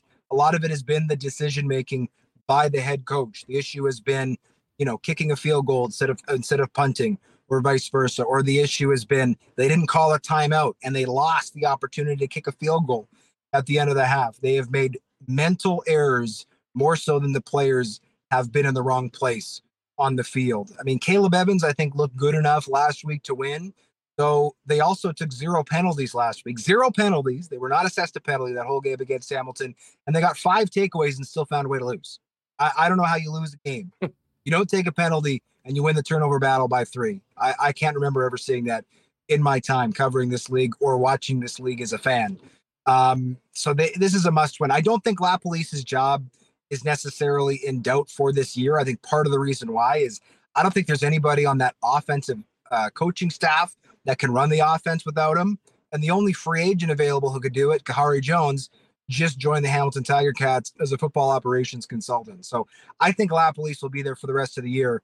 But unless this team is able to rattle off a bunch of wins without Jeremiah Masoli, because he's going to be out for the next 2 or 3 months, I do think that Paul LaPolice is coaching for his job, and he's going to have to get to 500 and host a playoff game, in my opinion, if he's going to hold on to it. The Alouette side, I think Danny Machocha has a ton of egg on his face because he fired Kahari Jones, basically blaming the team's lack of discipline on Kahari Jones. Well, last week they come out 13 penalties for 193 yards in his debut. And I was not in the locker room, obviously, but they played the sound off, his pregame speech to his team on TSN. And the atmosphere in that locker room, to me, this is just my perception, but it didn't look to me like a bunch of guys who were fired up to play for their new coach. I saw that too. I thought the exact same thing, John. It was, the vibe seemed awkward. It seemed clumsy. The vibe was like, these players lost their beloved head coach and they're kind of going through the motions for the new guy. That's the vibe that I got from that situation, which is not a recipe for success. This team is 1-4. Yes, they play in the East, so they're not that far out of first place, but I think this is a must win for both sides because Danny Machocha has already got egg on his face, and I think he needs a win to clean some of that up going into week 8. Well, I mean, it was an epic choke job that lost last game, and we can't forget, I mean, the big comeback against Toronto and then the missed kick by Beatty. I mean, this team should be 3-2. They've certainly played better than most of their counterparts in the East, but hasn't shown up in the win column. Ticats got off the schneid with that win. They got to travel all the way out to BC, and this game has seen a huge push. It was 7 open. I think I'm seeing 11.5 right now. No surprise that I think people believe in the BC Lions, despite the fact of that loss to Winnipeg. They've had the extra day of rest, but do you think Hamilton can be competitive in this game, or is this people going to be going to bed early in the third quarter thinking that this one's done? I don't think it's going to be a crazy blowout, but I do think that the Lions will win this game. And even at 11 points, I think there's a reasonable chance that they cover. It is so hard in this gigantic, beautiful country of ours to fly all the way across it on a short week. Like Hamilton just played on Saturday in that win over Ottawa. They're playing tonight, which to me is unfair. If there's one thing that the CFL needs to do with their scheduling, and I appreciate it's tough with 9 teams, an odd number of teams across a big country. I get it. It's not easy, but we have to stop under any circumstances forcing teams to play short weeks while traveling. It's one thing to travel from, let's say, Hamilton to Toronto or Hamilton to Ottawa on a short week, but to fly all the way to Vancouver, that's like 5 or 6 hours of air travel with 4 days rest between games, 1 practice. It's just not fair. Winnipeg was able to do it, right? In week number 5, they went to Vancouver on a short week. They won. To me, that's the most impressive win I've seen this regular season, and maybe the most impressive regular season win I've seen in years. It's darn near impossible to travel a long distance on a short week and win. The Bombers did it. I don't think the Ticats will do it. That said, I think the number one thing holding the Ticats back was turnovers. They led the league and still lead the league with 20 turnovers this season. That's an average of 4 per game. Dane Evans has lost 5 fumbles. He's tied for the league lead in interceptions with 8, tied with Nick Arbuckle now with Ottawa. So to me, if the Ticats can just control the turnovers, this game tonight will be a respectable score, but they're going to need to build a big early lead, I think, to win, because inevitably come the third and fourth quarters, they're not going to have the wind. They're not going to have their legs like they would if they weren't on a short week, especially with BC coming off a bye. The Lions are going to be fresh. Their legs are going to be fresher in that fourth quarter. They're going to have their wind. If the Ticats are going to win, you got to protect the football. You got to have a good start, get out to an early lead that you can hopefully protect as the game goes on. John, great stuff. Can't wait for the doubleheader tonight and tomorrow's game between the Bombers and Elks. Of course, we'll have to wait an extra day. We'll get a 5 p.m. game on Sunday to finish it off, assuming it goes ahead between the Riders and the Argos. Fill people in on what you and the gang have cooking over at 3 Down heading into the week. Well, we always have our picks the first day of the week or the CFL week. And we're also picking this season, not just the game straight up. We're also picking against the spread. I think the hottest pick of the week is by myself. I've got Edmonton winning on Friday. I'm prepared to eat my own hat if the Bombers win, but it's a gut feeling, and that gut feeling was validated today when Greg Ellingson and Jackson Jeffcoat were ruled out. I don't think Edmonton's the better team, but the Bombers are not going to finish 18-0. They're gonna lose at some point. Every team does. Just ask the 2007 New England Patriots. You're gonna lose at some point. Why not Friday? So that's my hot take. And you can check out 3 Down Nation for all kinds of other news in and around the CFL. I hope to have you back on the show next week going, what the hell were you thinking? And talking about a big Bomber win. We'll see what happens. Hey, keep up the great work. It's a daily spot for me, and so many of our listeners really enjoy all the content you and the gang have over there, John. Thanks for doing this. Enjoy the game tomorrow night. Enjoy both games tonight, and have a great weekend. My pleasure, Huss. Anytime.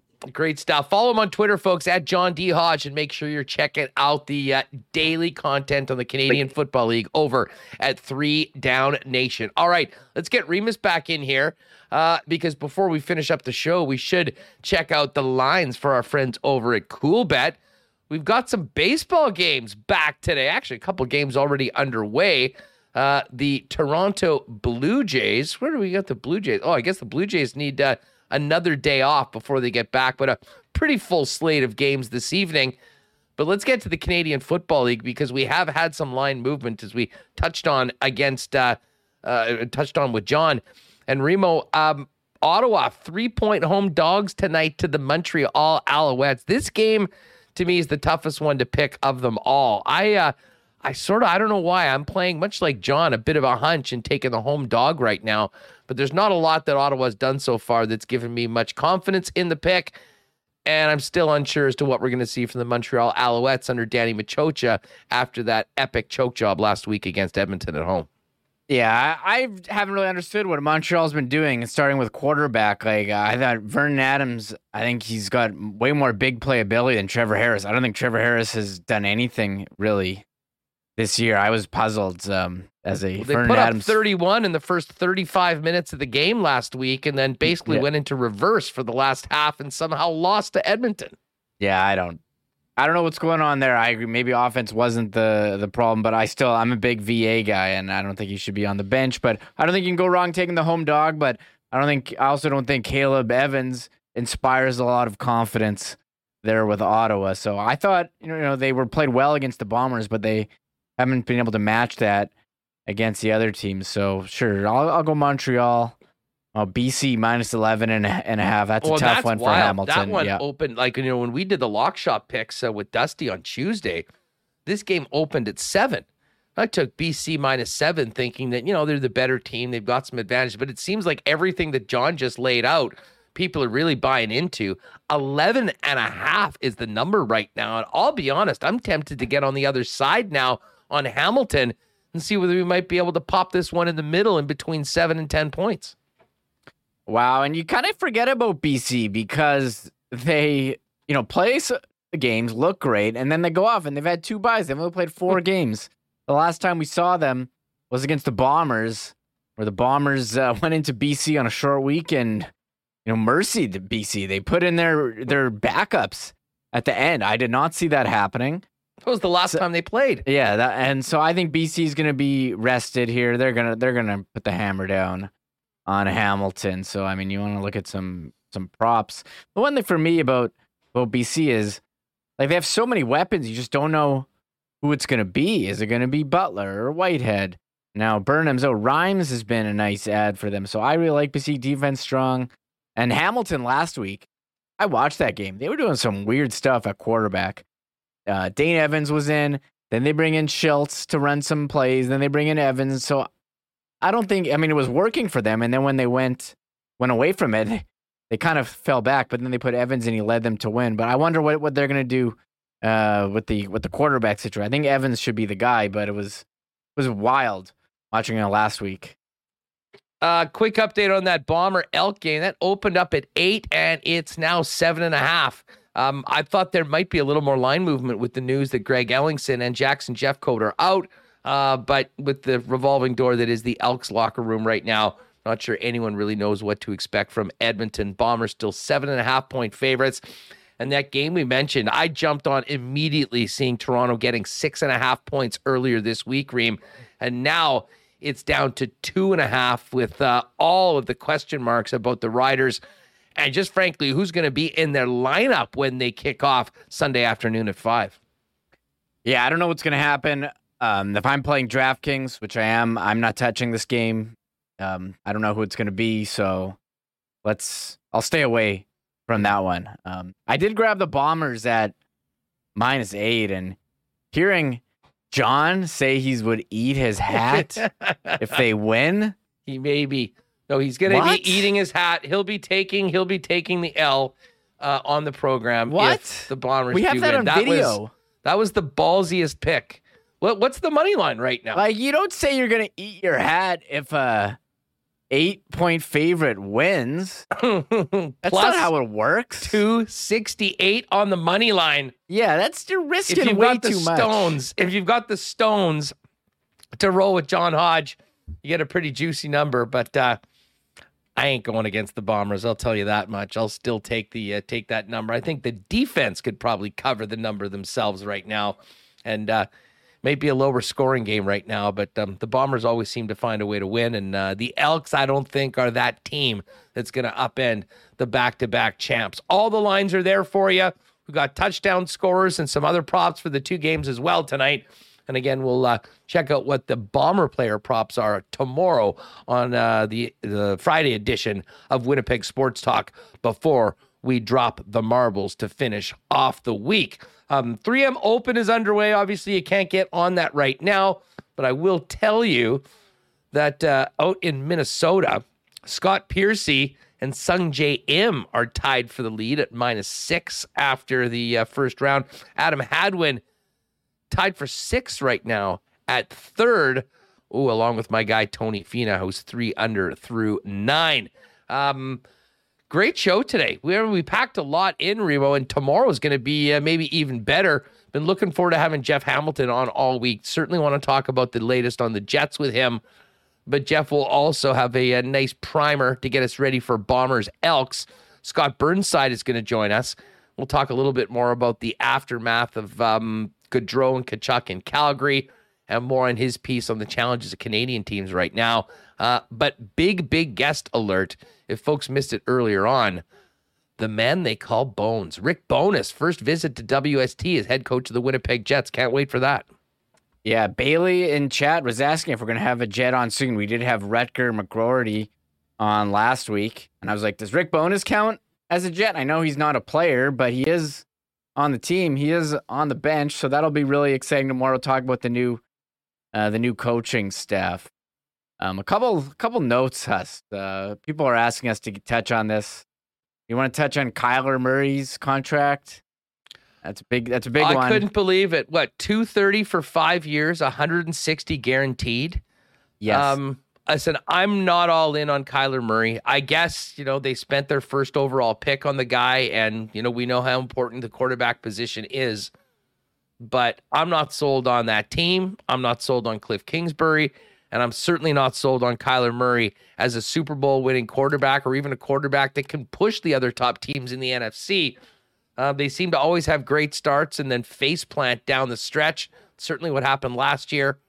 But the asset of a quarterback is so important that even if he doesn't end up being there throughout the entire term of the contract, they got it on.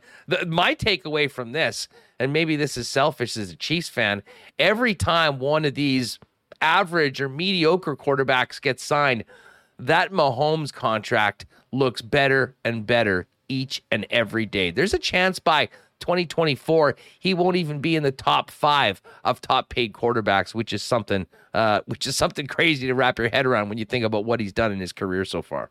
Yeah, well, that is a crazy deal. So that's what happens to us. You sign these big deals, the cap goes up, they're getting all this additional TV revenue, and so the money just goes to the other guys. But good for him for locking up. I wanted to touch on this yesterday.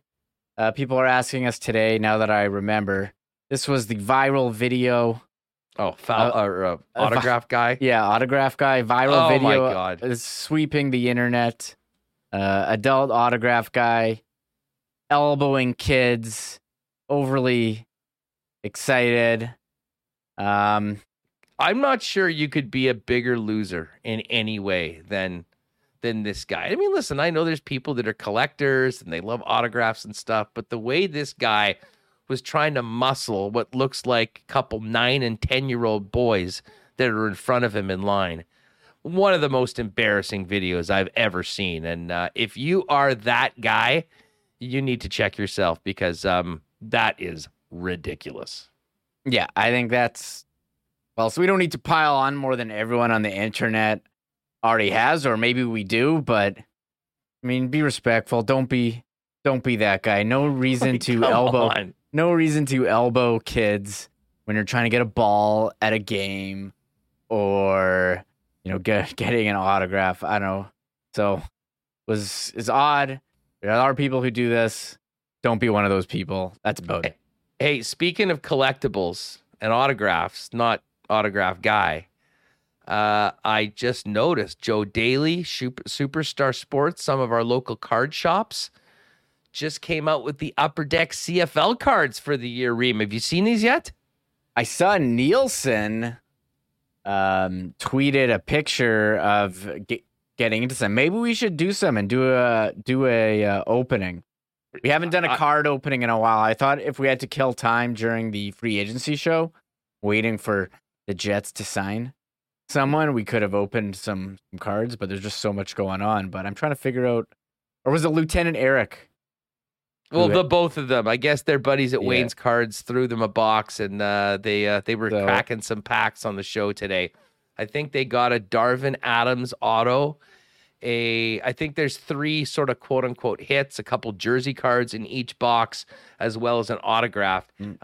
And Blue Bomber History, who I know is a big collector and was all over those on Twitter, he got 3 cards, including, maybe he was the one that got the Darvin Adams auto, but also a gold Stanley Bryant, numbered to 50.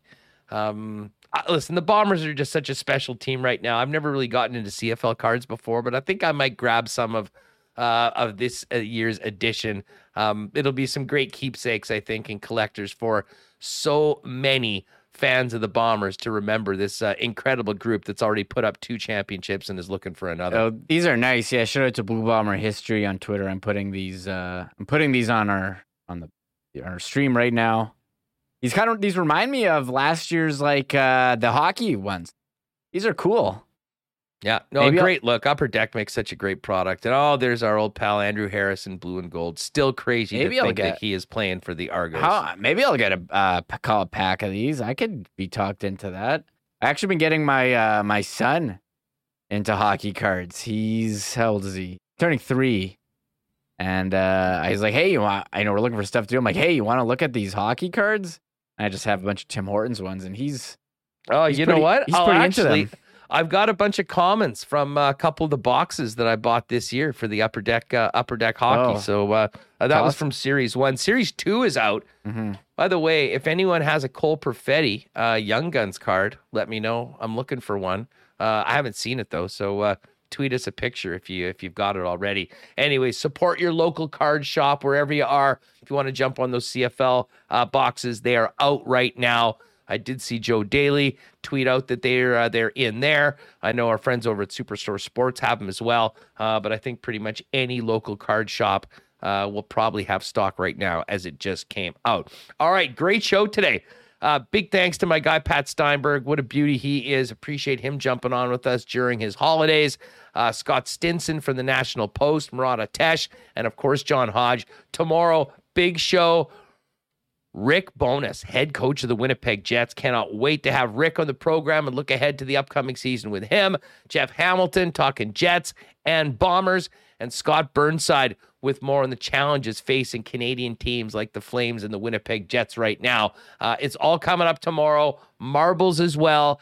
Do not miss it, folks. If you haven't already, make sure you hit that red subscribe button and join us tomorrow, 1 p.m., Friday edition of Winnipeg Sports Talk here on the WST channel. Have a great night. Enjoy the CFL doubleheader. We'll see you tomorrow at 1. Oh, my God. Oh! Shut it down. Let's go home. Thanks for tuning in to Winnipeg Sports Talk Daily. Make sure to subscribe on YouTube and your favorite podcast feed at winnipegsportstalk.com.